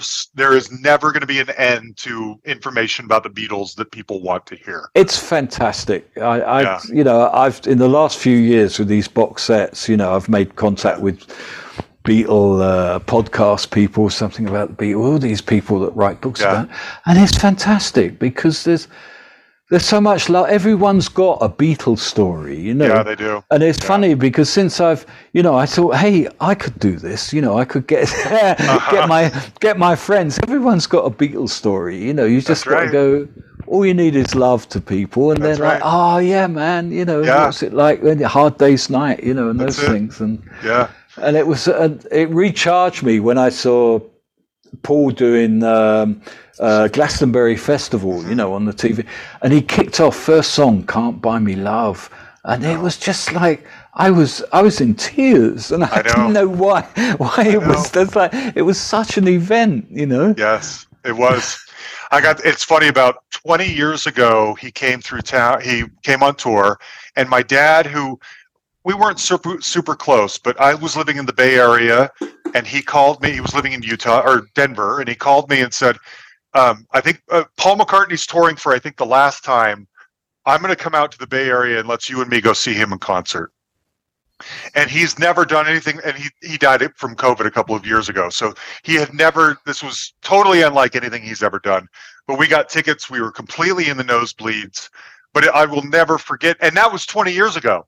And he's still touring now, like no time has passed. Yeah. It's crazy. Yeah, it's crazy to me. So, okay, I have an oddity question for you. Do you remember working on, around the same time, a duo called Lon and Derek Von Eaton? Yes. Okay, because Lon has been on the podcast. Oh, yeah. I found he lives in Colorado too, I think, somewhere. I don't even know if he's still alive. I just think, first of all, they put out one album called Brother that has the all-time worst album cover of the two of them shirtless. Black and white, yeah. Yes, black and white, shirtless, holding each other. Heaven knows my heart is there, and I work and try my best to bring peace to everyone. The way to help them change their ways, the way to have them blessed. Just let them hear our guitars and feel us singing in their souls. Know the words by heart with sweet music. With sweet music. With sweet music.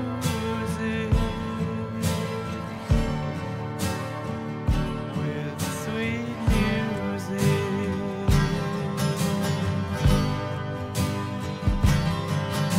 If I could live my life again, I'd live it. But they were signed to Apple, and George Harrison loved them, and they didn't amount to much. And I always think, boy, if that was my story, I'd be telling it all day, and they don't do that. So what was it like working with them? Do you remember anything? Yeah, fantastic. I always wonder what happened to him and everything. Spent a lot of time doing sweet music. There was this song which was just like My Sweet Lord, or it had all the elements of All Things Must Pass. Yeah. Before All Things Must Pass, in a way. It was almost like George... I think they... am I right in saying that they turned up at Apple before George did All Things Must Pass? Yes, George heard them somewhere and wanted to produce that song. Yeah. Sweet music, and it's got Ringo on it and the drum fill. And you hear it now, and it's like, oh my God, is this a Beatles song? Or something? And yet they're this weird little, footnote in Beatles history. Yeah. But it exists. It's crazy to me. And you were there. I wondered about that. Yeah. We did a few things with Phil McDonald, the engineer, and me. It was the team, really. It was a guy. Eddie Klein was the kind of maintenance guy, although he sat in. He was only meant to be there to fix equipment if it went wrong, but he would sit there, and he ended up working with Apple, and he died a few years ago. Paul wrote a great obituary. He worked for Paul for 20 years, 30 years decades. He worked for Paul, Wow. But he was originally the tech guy at Abbey Road, and he was there. So me, Phil McDonald, and Eddie Klein were like the team that did all that Apple stuff. It was Try Some, Buy Some with Ronnie Spector. Sorry, Ronnie Spector. And did Phil you work went on off that first James Taylor album? No, that was Apple. That was Apple. So I was only at Abbey Road, you see. Yes. Phil McDonald left and worked at Apple, and then Eddie left and worked for Paul and stuff. Okay. But, Wild. yeah, Lol and Derek Van Eaton, unsung. You know, that record should be. I've seen it on YouTube. I've never seen the record being released or anything. You know, re-released. I found it in a old record store one day and didn't know what it was, and was taken by the cover, and that led me down the rabbit hole of trying to find their whole story. And it's crazy story. And anyway, okay, I wanted to ask you about XTC. Specifically, I think probably the Dukes of Stratosphere stuff that you worked on, because Dave Gregory was on here a few years ago, and he was such a nice guy. It's one of our most downloaded episodes ever. And one thing that struck me from our conversation was that he was saying that was probably the most fun they had, was doing the Dukes of Stratosphere albums. And it occurred to me how little fun probably was actually going down in XTC otherwise, because they wouldn't tour. You know, they're not going to go on tour together. Andy is a genius, but he's a little persnickety. He and Colin are kind of, battling it out. And Dave is this really sweet man in the middle, just sort of like, what do you need me to do? I'll do it. Mm-hmm. And the Dukes was the one time that they were all sort of like just letting it loose and having fun. That was the impression I got. That's probably right. Yeah, that is right, really, because whether that was the nature of the project, really, because all the songs are quite fun, and there's no pressure on them to be XTC and to come up with a hit single. It was kind of not just be someone else, but there's no pressure to be commercial or be hip and what's happening. It was all. And it was incredibly creative, it was incredibly, ideas were just flowing, and, and the music itself was just, hey, what about this? We can do this, sound effects, and those kind of things. Yeah. And it was just a lot of fun doing it. And, what can I say? Often people ask me what's your favorite record that you produced? Yeah. And the Dukes of Stratosphere is that.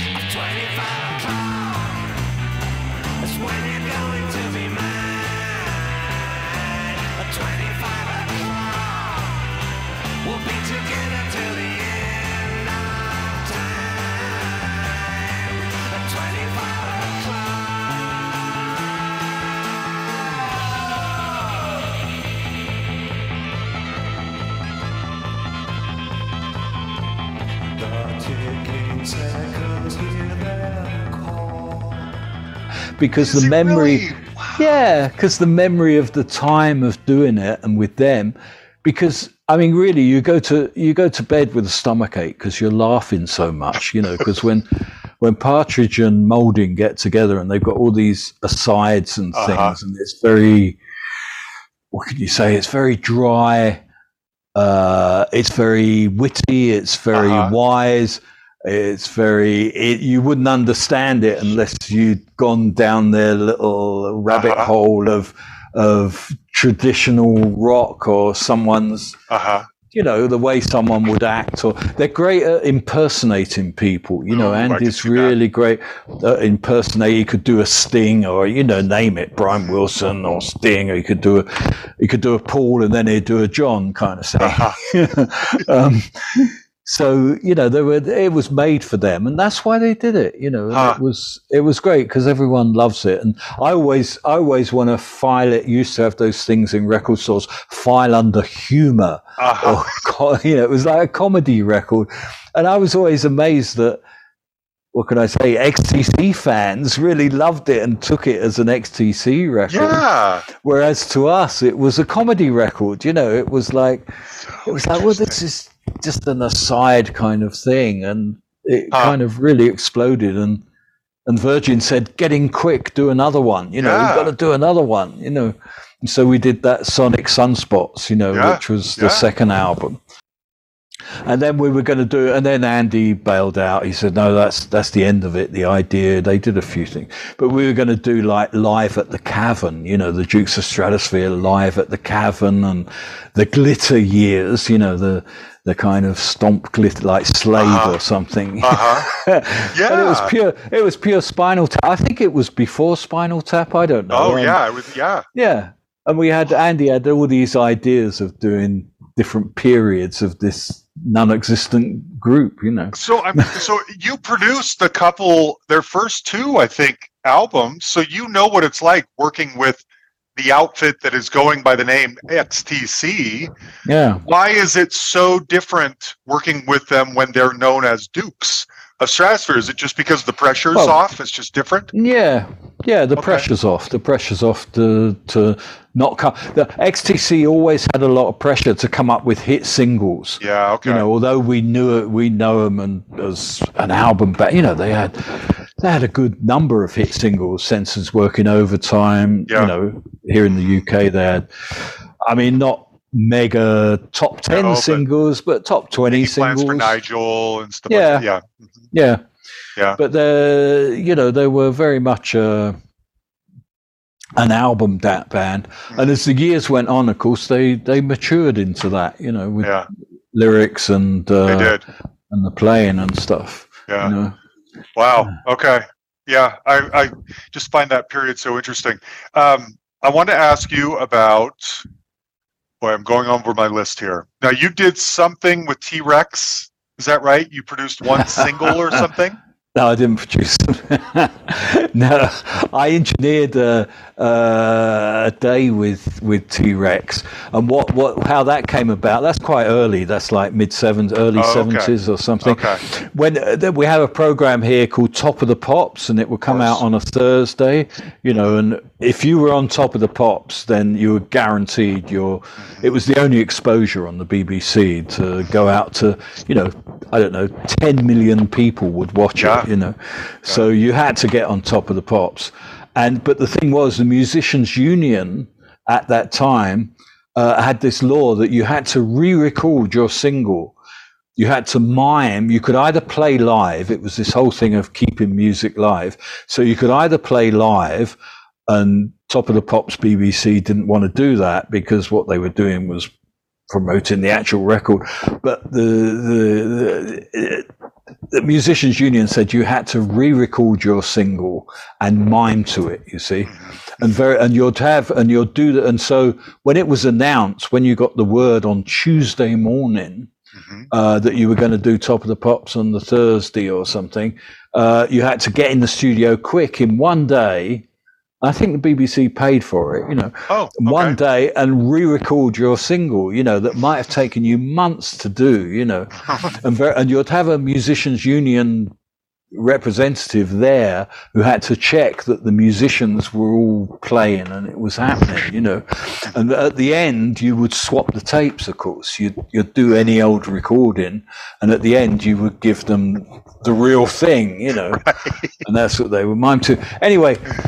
And so at Abbey Road, every Tuesday, there was always a panic booking for Top of the Pops recording, and it came up with T-Rex. I'll do it T-Rex. And so basically we had to record a song called London Boys. Oh yeah, we're the London boys. Do you remember? Come to Petticoat Lane. Full of conceptions moving in your brain, but oh yeah, we're the London boys. Oh yeah, we're the London boys. Don't you remember that we're just the London boys? Oh yeah, we're the London boys. Like Gina Mud King, dressed like fame. London to Brighton, and then back again for dinner. Oh yeah, with the London boys. Oh yeah, with the London boys. Don't you remember that we're just the London boys? Oh yeah, with the London boys. Watch out, girl. Oh yeah, with the London boys. Oh yeah, with the London boys. Changing life's patterns to get to the top. which I think David Bowie covered or something. It might be a different Yes, song. I believe so. Yes. And that was their top 20 single that they mimed to, and I re-recorded it with Mark and the band at 11 o'clock in the morning. And by lunchtime, Mark went off for lunch, came back a bit drunk, wanted to do the vocals, ordered some more bottles of wine, and basically last thing I remember is saying goodbye to him on the steps of Abbey Road, and it was daylight. You know, it was like 5 in the morning or something. It was the summer, and he had these big sunglasses on. And we really hit it off because he was a friend of, because coming from Tyrannosaurus Rex and the folk thing, he was a friend of Roy Harper. So when he found out that I'd done, I don't know, 5 or 6 Roy Harper albums, I was Roy's man, you know, he loved me, you know. And we got on great, you know, but he did drink a lot. Yes. And no, nothing else, didn't see anything else. But he was really cool, a lot of talk, a lot of chat, you know. And I remember saying goodbye to him on the steps of Abbey Road at 5 in the morning. The sun was coming up, and he put on his sunglasses, and I went, "They're nice sunglasses," and they were really big. I mean, we're talking, what year is this? This must be like 75 or something. And he had these really big aviator glasses, tortoiseshell thing. They're nice glasses. Hey, you can have them. And for years, I wore these glasses. I haven't still got them. And there's pictures of me in these big like glasses. My wife always goes, "That's you with Mark Bolan's glasses on." I would put them in like under glass in my living room with a spotlight hanging on them. That's right. Oh, I love Mark. I read Tony Visconti's book a few years ago, and he talks, of course, in depth about Bowie and Bolan. You really get a sense. I mean, Mark, what a great guy, but also what a character, and he was a rock star sort of 24/7. It seemed. Oh yeah. Like, you know what I mean? Yeah. Always on. Yeah, and he looked it as well. You know, he had the perm and the silk clothes, and you know. Yeah. I wouldn't say he had aftershave. It was more like perfuming, you know. Oh yeah, probably wore off from whatever bird he was with the night before, you know. Oh no, he was always with Gloria. Was he? Okay, good. She was there all the time. Was there all the time. Good for him. That's great. Yeah. Okay, I want to ask you about another big personality, Marky Smith of the Fall. You did a couple Fall albums. What in the world? 3, okay. What in the world is it like working with Marky Smith and the Fall? It's basically him and just a bunch of random people, usually, right? Or were they more of a band at that point? Yeah, they were more of a band. Yeah, they weren't random people. No, well, I mean, isn't it famous for like hundreds of people have come in and out of the Fall over the course of their history? So you get this impression that Mark's just grabbing whoever is at the pub. Like, want to come play on my next album? Go ahead. No, not like that. No. He'd only pick the best. But his idea of the best may not be everyone else's idea. No, I mean, with Mark, you'll never know what's going to happen. You know, if anyone was kind of, what can you say, in the present of like, we're going to do this now, you know. But he certainly wouldn't pick, he'd only pick great musicians, maybe musicians that he could control, you know. He wasn't into jazzers. He wasn't into show-off musicians. Yes. You know, a lot of noodling, soloing. No soloing. It was play the same thing. You know, play the same. Just keep playing that. Just keep playing that. Don't stop. You know, what'd you stop for? You know, don't change it. Just keep playing that. You know, and out of that, you know, like a mantra thing, you would get that. But no, Mark was. He was in command of it. Really? But he would often let things happen, as well. He would let things happen around him. But the band were rehearsed, when I worked with them, they seemed to know what was going. I never went in the rehearsal room, never did pre-production, it was straight in the studio and, okay, what you got? First song, and they would switch from one song to the other at a whim, really. They would do one thing and they go, okay, let's do something else or something. Mark would always have words. He would never let them play and put his words on top. He would always be there with his piece of paper. He'd have literally a carrier bag, with bits of paper in, and he'd pick them up, and he'd always have words, and he always controlled the room, really. Yeah. I mean, there was no one in the band took precedence. He would always control what was going on. Yeah.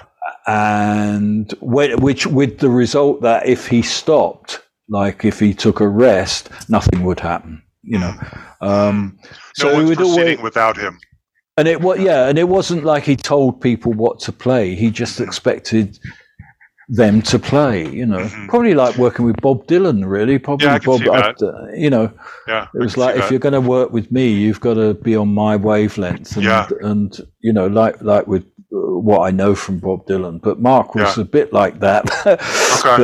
But now you talk about people drinking in the studio. That guy seems like the guy who was always drinking. No.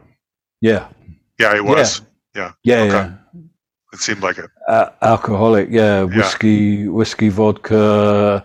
When it was something like that, did you have to catch him at, like, there was a peak period where you have to record him during this window, otherwise he's going to get too drunk? Didn't matter. Didn't matter. Okay. I know, he's just always Marky Smith. Yeah. It didn't matter. He'd never be incapable. I mean, as it always, whether he was sober first thing in the morning or whether it was 2:00 in the morning, he'd always be capable of doing what he does. Yeah. And and he would choose what's. It's funny because the third record I did was called Ben Sinister. There's a track there called Mr. Pharmacist. You might know Mr. Pharmacist,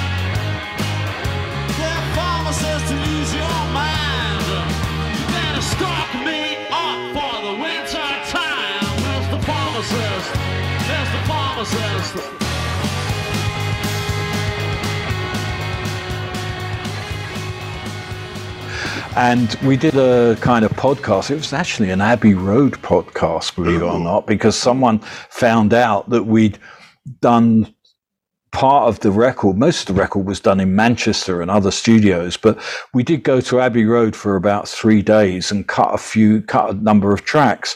And Abbey Road wanted us to do an Abbey Road podcast about the Fall, and I was like, it was a bit weird. Yeah, it was cool. We did it all, and with Brits and Steve Hanley and people there, the band members, and we did it. And it was also the Twitter thing with Tim Burgess. That's what I was going to say. Tim's listening party. That's where listening party. Yeah, we did one of them. That's where it came about, and that's where.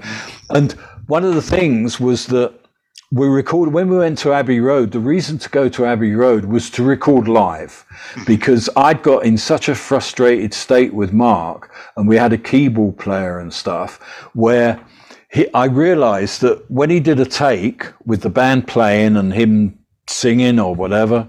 When he listened back, to him, that was the record. That was it, finished. And all the overdubs, all the messing around and the mixing, the keyboards, all the whatever additions was irrelevant to Mark. And he'd let it all happen, and then he'd listen to the mix and go, sounds great, but take all the keyboards off, take all the backing vocals off. We don't want to hear Britz's guitar. We don't want no percussion. We don't want no tambourine. Take it all off. And I thought, well, hang on, why have we spent 3 or 4 days doing all this and discussing it if you don't want to hear it? And I realized what he wanted to hear was the first playback of when he'd recorded it. And I said, look, we're wasting our time here. Let's just go to a great studio, set the band up and record live onto 2-track, onto stereo. So there's no 24-track, there's no multi-track. It's straight down, like onto vinyl almost, direct cut. We could have done it. Yeah. And then when it came to that Abbey Road podcast, I said all that, I said, and the band were like, no, really? I said, yeah, don't you remember? We recorded it. There's no overdubs on Mr. Pharmacist. Exactly what you hear is what I heard coming out the speakers and you heard in the headphones. And it was a straightforward stereo recording. Oh my gosh. And Mark was dead happy because listen back, that's it. That's the record. Next song, listen back, that's the record, And that's the way his head worked, and he loved that. He loved that because you could move on. Move on and do something just keep else. it simple. Amazing. Yeah. What about John Lydon? You did the first PIL public image single, right?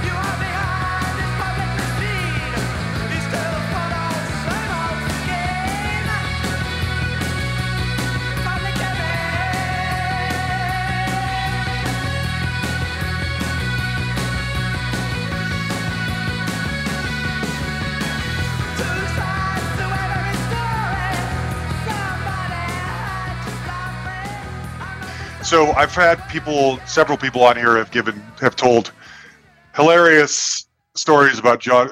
Nick Launay tells the best John Lydon stories that I know of. But what was it like working with him? Was he just?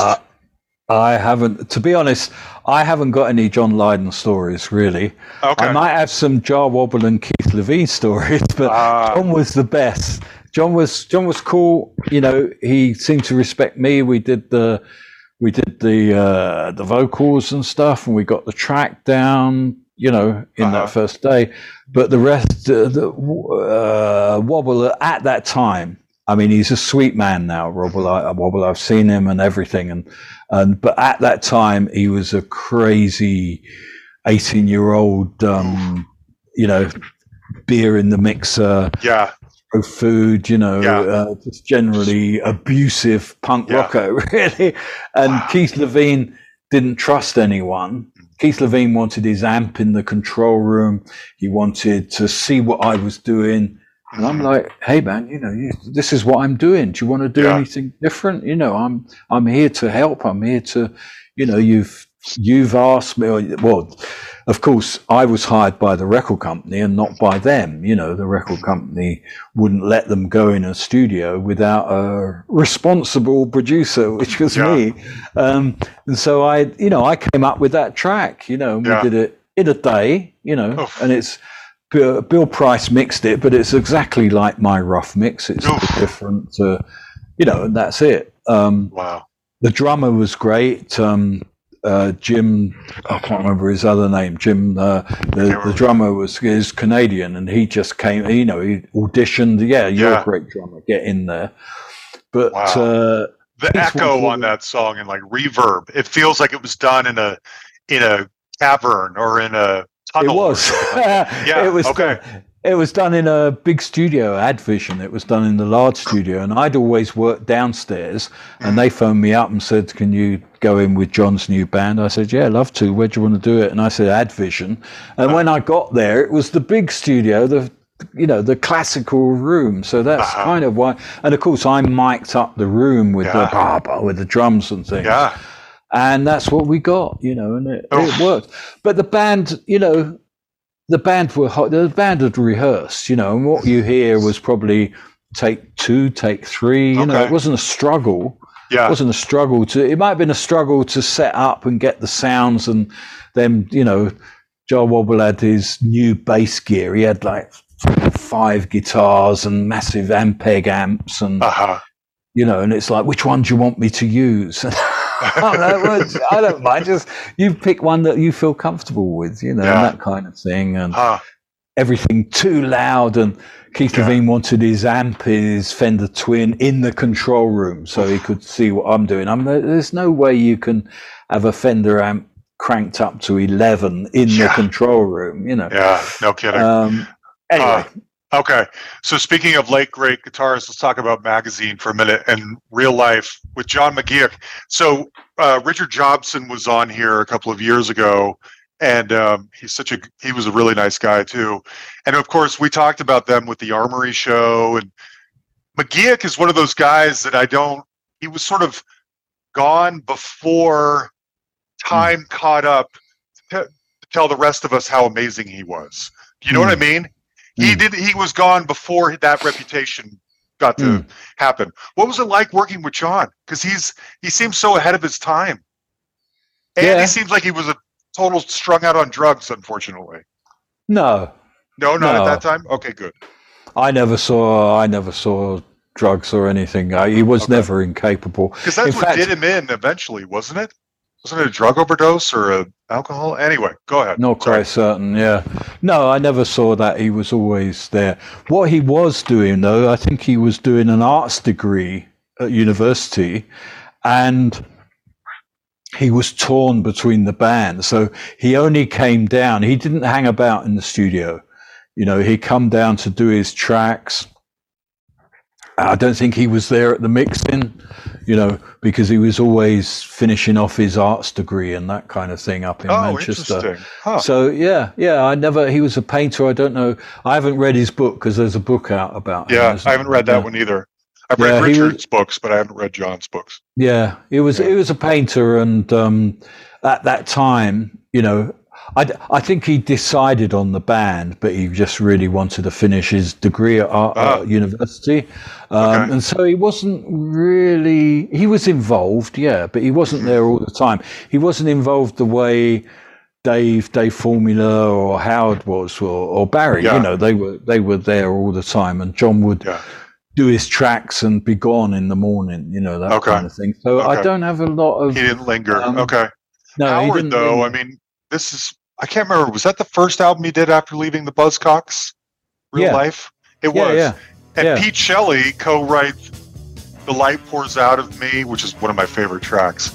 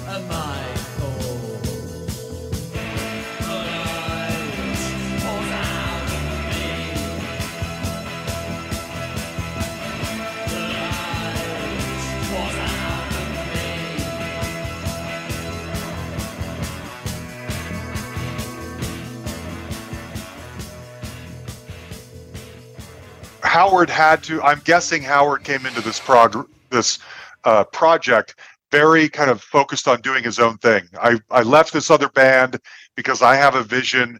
I want things done a certain way, and this is the way that I want it done. Is that kind of what the vibe was?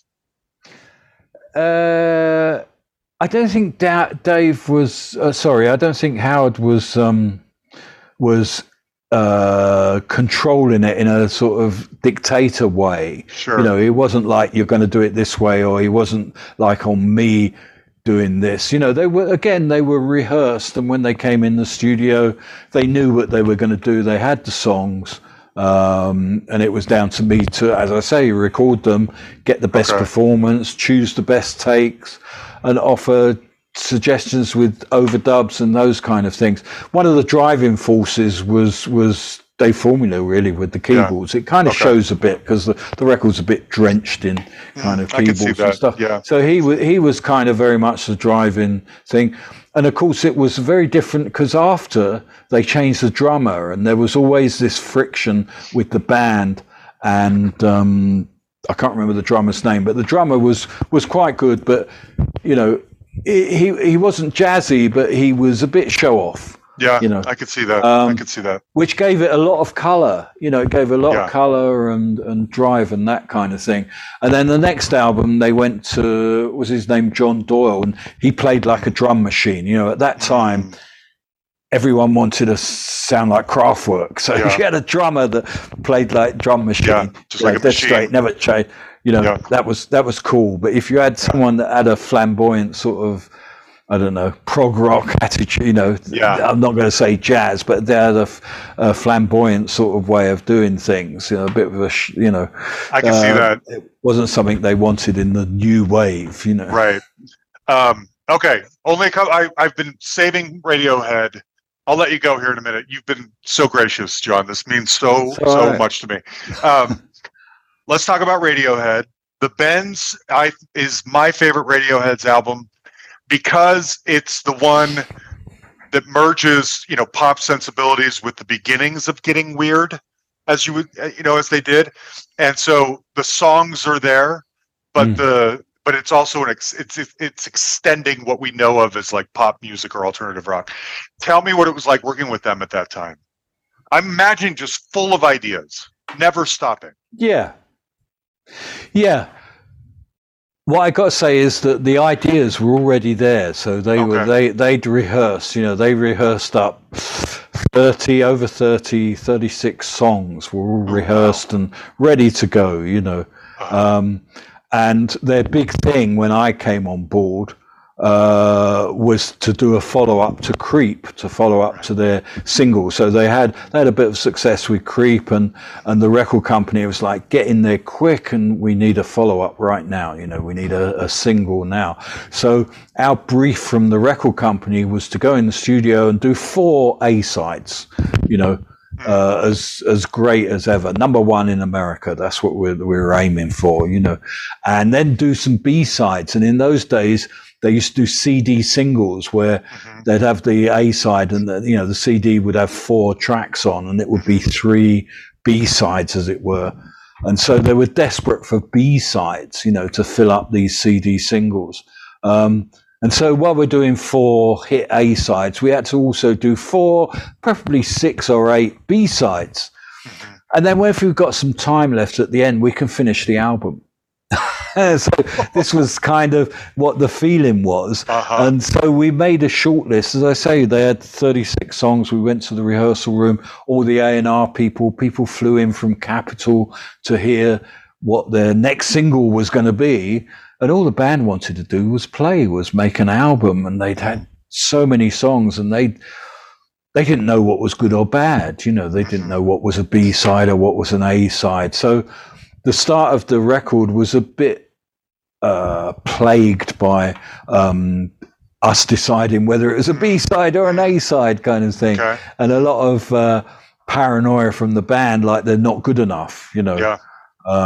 These songs aren't good enough, or we're not good enough. There wasn't a friction within the band. It was generally, you know, there wasn't like I can't stand Colin, the bass player, Right, or right. or that drummer shit or something. It was never like that. Yeah. It was always them and us was the band against the record company. Really, I could see that. the poor management in between, and me in between, because Yeah. I had to deliver these hit singles from a band that didn't know what a hit single. No one knew That's it. what a hit single That's it. was coming That's from it. Radiohead. And Creep, Yes. of course, was a mistake anyway. It was you could say a fluke. Mhm. The guitar intro into that chorus was an anger kind of ad lib almost, that entry. And it was all like loud choruses and quiet voices and that kind of thing. But no, we did good, and we honed. We spent 7 weeks at Rack Studios, nearly 2 months living there and everything. 7 days a week, 2 months there, and we recorded about 28 of those songs, 28, 29 of those songs. Picked the 4. I went off to mix the 4, and then the band went off on tour and went off to Bangkok and did I don't know, they played gigs in Dubai and Bangkok and Singapore and then Australia, playing these songs, and I've still got postcards from them saying, scrap everything, it's all shit, we're going to come back and re-record it all. And we did. And we ended up going to the Manor Studios, which was in Oxford, and they didn't want to go there because it was down the street, it was Richard Branson's studio, so we ended up going there because that's where I was working, and I loved it. I just knew it inside out by myself, so there's no Nigel Godrich. And so we re-recorded about 4 of the songs on the album. We recorded the Bends, and I can't remember the others, and some we kept, like Just and Fake Plastic Trees. Fake Plastic Trees. It was all from the Rack sessions. But I did go in and re-record a lot of it. We had that thing, My Iron Lung. And, out of all that talk about a commercial hit single, the first thing they release is My Iron Lung, which is the most uncommercial song or record you've ever heard. It is.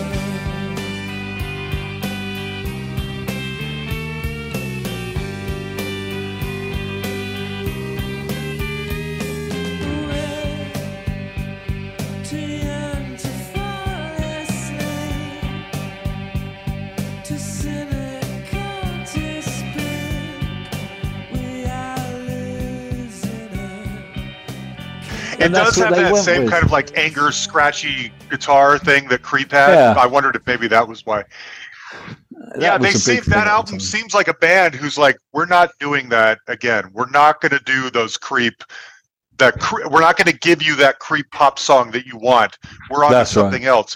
And the whole rest of their career proves that's what they just that's all they want to do. I just saw Tom with his new band, The Smile, a couple of months ago. Yeah. It was great. It was really good, but they just don't stand still. They're just going to go do whatever they want to do. And it's similar to Simple Minds when they become one of the biggest bands in the world and go into the Rock and Roll Hall of Fame and everything like that.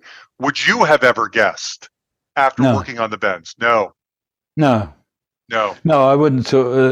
What if we're talking Radiohead, whether they would have ended up where they are doing music now? No, I wouldn't really. No. I wouldn't think, I thought it was going to be guitars all the way, Yeah. You know what I just realized is that what's interesting is that it feels like the audience came to Radiohead, whereas Simple Minds went to the audience. You know what I'm saying? Simple Yeah. Minds kind of catered to the big sound and the big music, whereas That's Radiohead true. did what they want, and those people followed anyway. That's right. You're dead Okay, right. I yeah. just have a couple more to ask you about, and then I'll leave you alone. What did you do with Elastica? What did I do with Elastica? I mixed, which ended up, I don't know which ones, 2 or 3 songs on the album. I mixed the whole album, and they picked what were the best mixes done by different people. So I just mixed with them.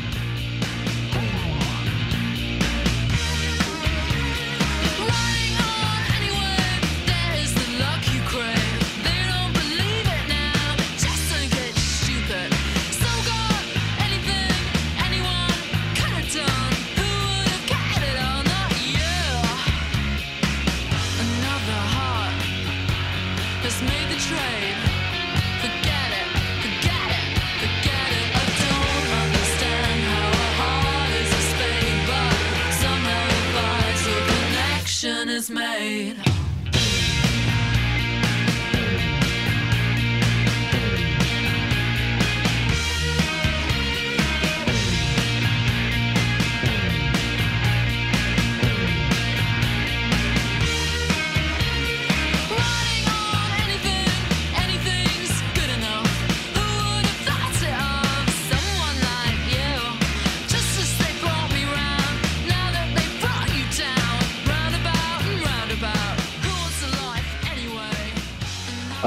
Took a long time. I'm not saying it was done in a day. You know, It was still a lot of faffing about. Faffing about meaning at that time, Elastica.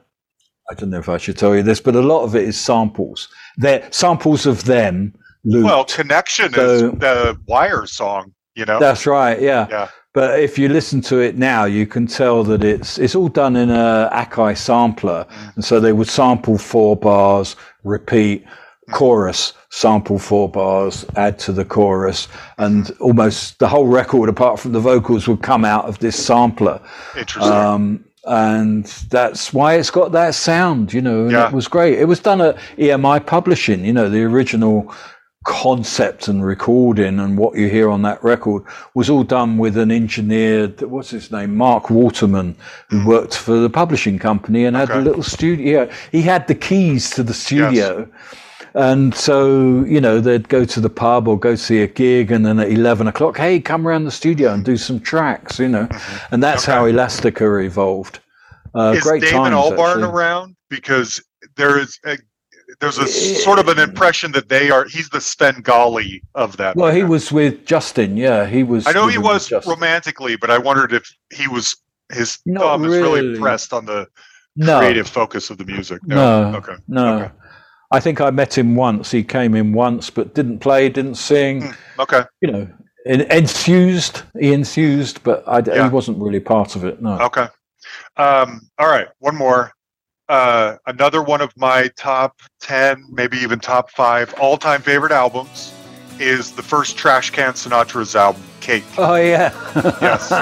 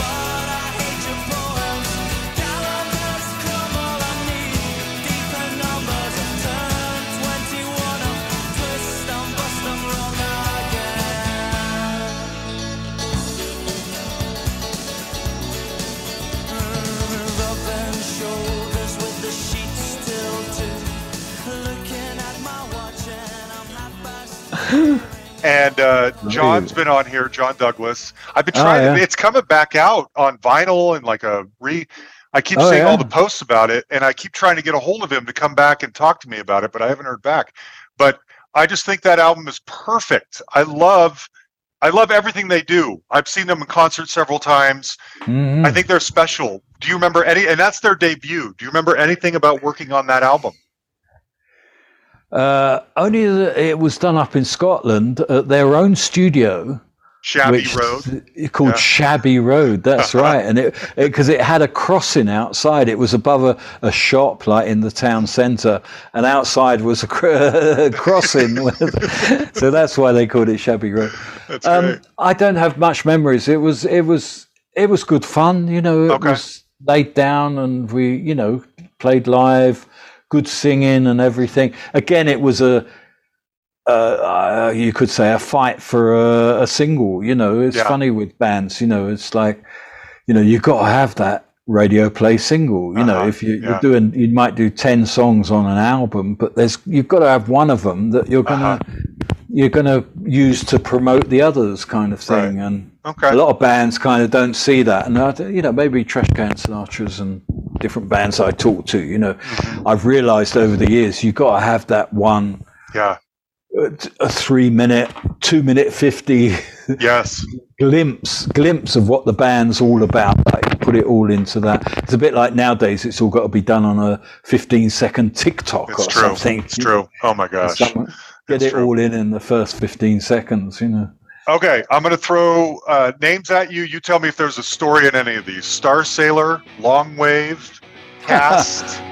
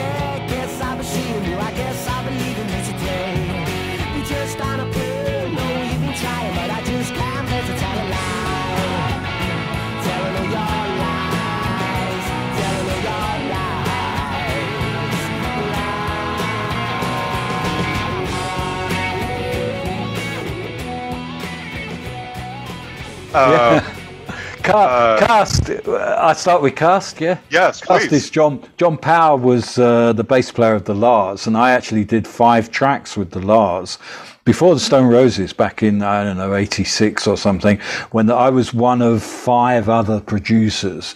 And so with the Lars, you know, you start off with Bob Andrews, who worked for Stiff Records, and then Mike Hedges, who did loads of stuff. We all made the album, you know. I did it, and then Steve Lillywhite was the last person before He's they been ran on out here, of and money. we talked about that album in depth. Yeah. So Steve was the last one, and he got the record. You know, it was like, okay, the money's run out. Let's just release that. You know, but I met John there and Cast, and then then he said, I've got this new band assigned to Polydor. Let's get in. I got these great songs, and they were. And what's interesting with Cast is in the UK. I think we had 4 out of 2 albums. So with a record company, the record company expects the producer to deliver 4 singles for every album. And sure enough, the first out of the 2 albums, we had 4 top 10 singles and 4 top 20 singles. So we had 8 records there that were all top 20. Of that, 4 of them were top 10 in the UK. So we did great, really. Yes. And they're really great people, and I love them. We're really close still, you know, I think, with all of them. With Skin, who went off, you know, the band split up and the phone rings and it was Robert Plant. Hey, I hear your band split up. You know, do you want to come and audition for me? You know, and so he ended up playing with Robert Plant for like 15 years, I think. Oh, my gosh. Years. Wasn't All Change like the most successful debut album in history or something there for a while? Yeah. Everyone loved it. Yeah, it was great. I was on it. I used to live in Cambridge, England, in the early '90s, and I've gone back a few times. And I went back around the time that album came out, and you couldn't. It wasn't readily available in the States, so I bought it while I was there. Oh, yeah. And I love the song "Sandstorm" and a bunch of the other ones. Yeah. But they never, as you know, they never made a dent over here. In fact, I mean, that's true for a lot of the bands that we're talking about here. Yeah, I know. They're gigantic over there, but they, little trickles here and there for a lot of these. Yeah, that's right. Yeah. Did you ever get approached? I know there's a couple of Americans on here, but did you get approached very often from... Couple of Americans? We got Dr. John, Los Lobos, true. and My Morning Jacket. That's okay. So Los Lobos, My Morning Jacket, Cowboy Junkies, Let's Active, Posies. I have all of those on my list here too. So there are some, but maybe it's just me who's dominated the conversation with British stuff. But did you feel like, were you in demand with American bands very often? Yeah. Okay. Yeah. I love Los Lobos, by the way. I remember when Good Morning Islam came on. That's great. Yeah. An honor to work with them, Yes. I mean, it's like, oh my God, drop everything. I'm going to do that, And of course, they just jam it. They don't have words. Dave Hildago would just play. Oh, he needs to do some vocals. Oh yeah, well let's do them. I haven't got anything written. And they just comes out. I love them.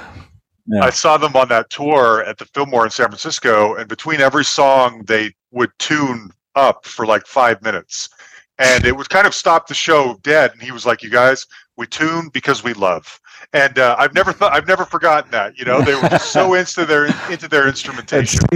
And Caesar would always introduce the song to the audience, and he'd call the audience music lovers. Okay, and now music lovers, we've got this other song, and it made everyone feel, I'm a music lover. It makes you feel really good to be called a music lover. Yes, it does. Yes, it does. That's great. Well, John, I could do this for hours more. If you can't tell, I still have like 12 people on my list. I love so much of what you've done. It has changed my life and made it so much better. Thank you for all of it. Thank you very much for asking me to do this. I talk for hours, and we have done. We got 2 hours in. So yes, thank you for all the good work you've put in this world. I appreciate it so much. All right, there you have it, John Leckie. What a guy, man.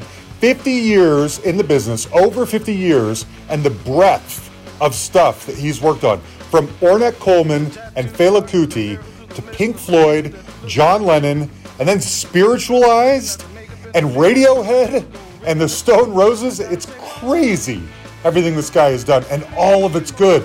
Some of my favorite music ever has passed through this guy's fingers. Thank you, John, for chatting with me. I wanted to close it out since we didn't get to talk as much about Los Lobos as I would have liked. He's obviously really proud of them, and I love that band. And so I wanted to close it out with one of the albums he worked on, Good Morning Aslan. This is the title track from that one. So good. Now, next week's guest is going to be, for the next couple of weeks, we're kind of diving into American punk rock. Melodic punk rock, not hardcore or anything, but punk at its roots. And next week is one of the frontmen of one of America's most beloved and just endearing little punk bands of all time. He's a nut, but a lovable nut. We love him. That's what's coming up next week. Huge thanks, as always, to Jan the Man Makevich, my right-hand man, for everything. Thank you, buddy. Folks, you can like our Facebook page. You can send us a message on there. You can send us an email at thehustlepod@gmail.com. I'm about to embark on what I think is probably going to be a little bit of a Twitter break, but I'm still going to post like the episodes and stuff like that. So you can find us on Twitter at @thehustlepod. I don't know how responsive I'll be. We'll see. Just for my own mental health. And then the poor Jan, I think his schedule is pretty busy, but we've got a backlog now of bonus material. There's a deep dive we've got to get out. There's a couple of book clubs coming up. One's in the can, one's recording this week. So there's going to be a lot. We'll get it out as soon as Jan can get it out. All right? Thanks, everybody. We love you. There's a big fat park with an arrow through the middle of this place that I call home. When I get lost, I don't even even got a nickel, there's a piece of dirt I call my own. I gotta say one.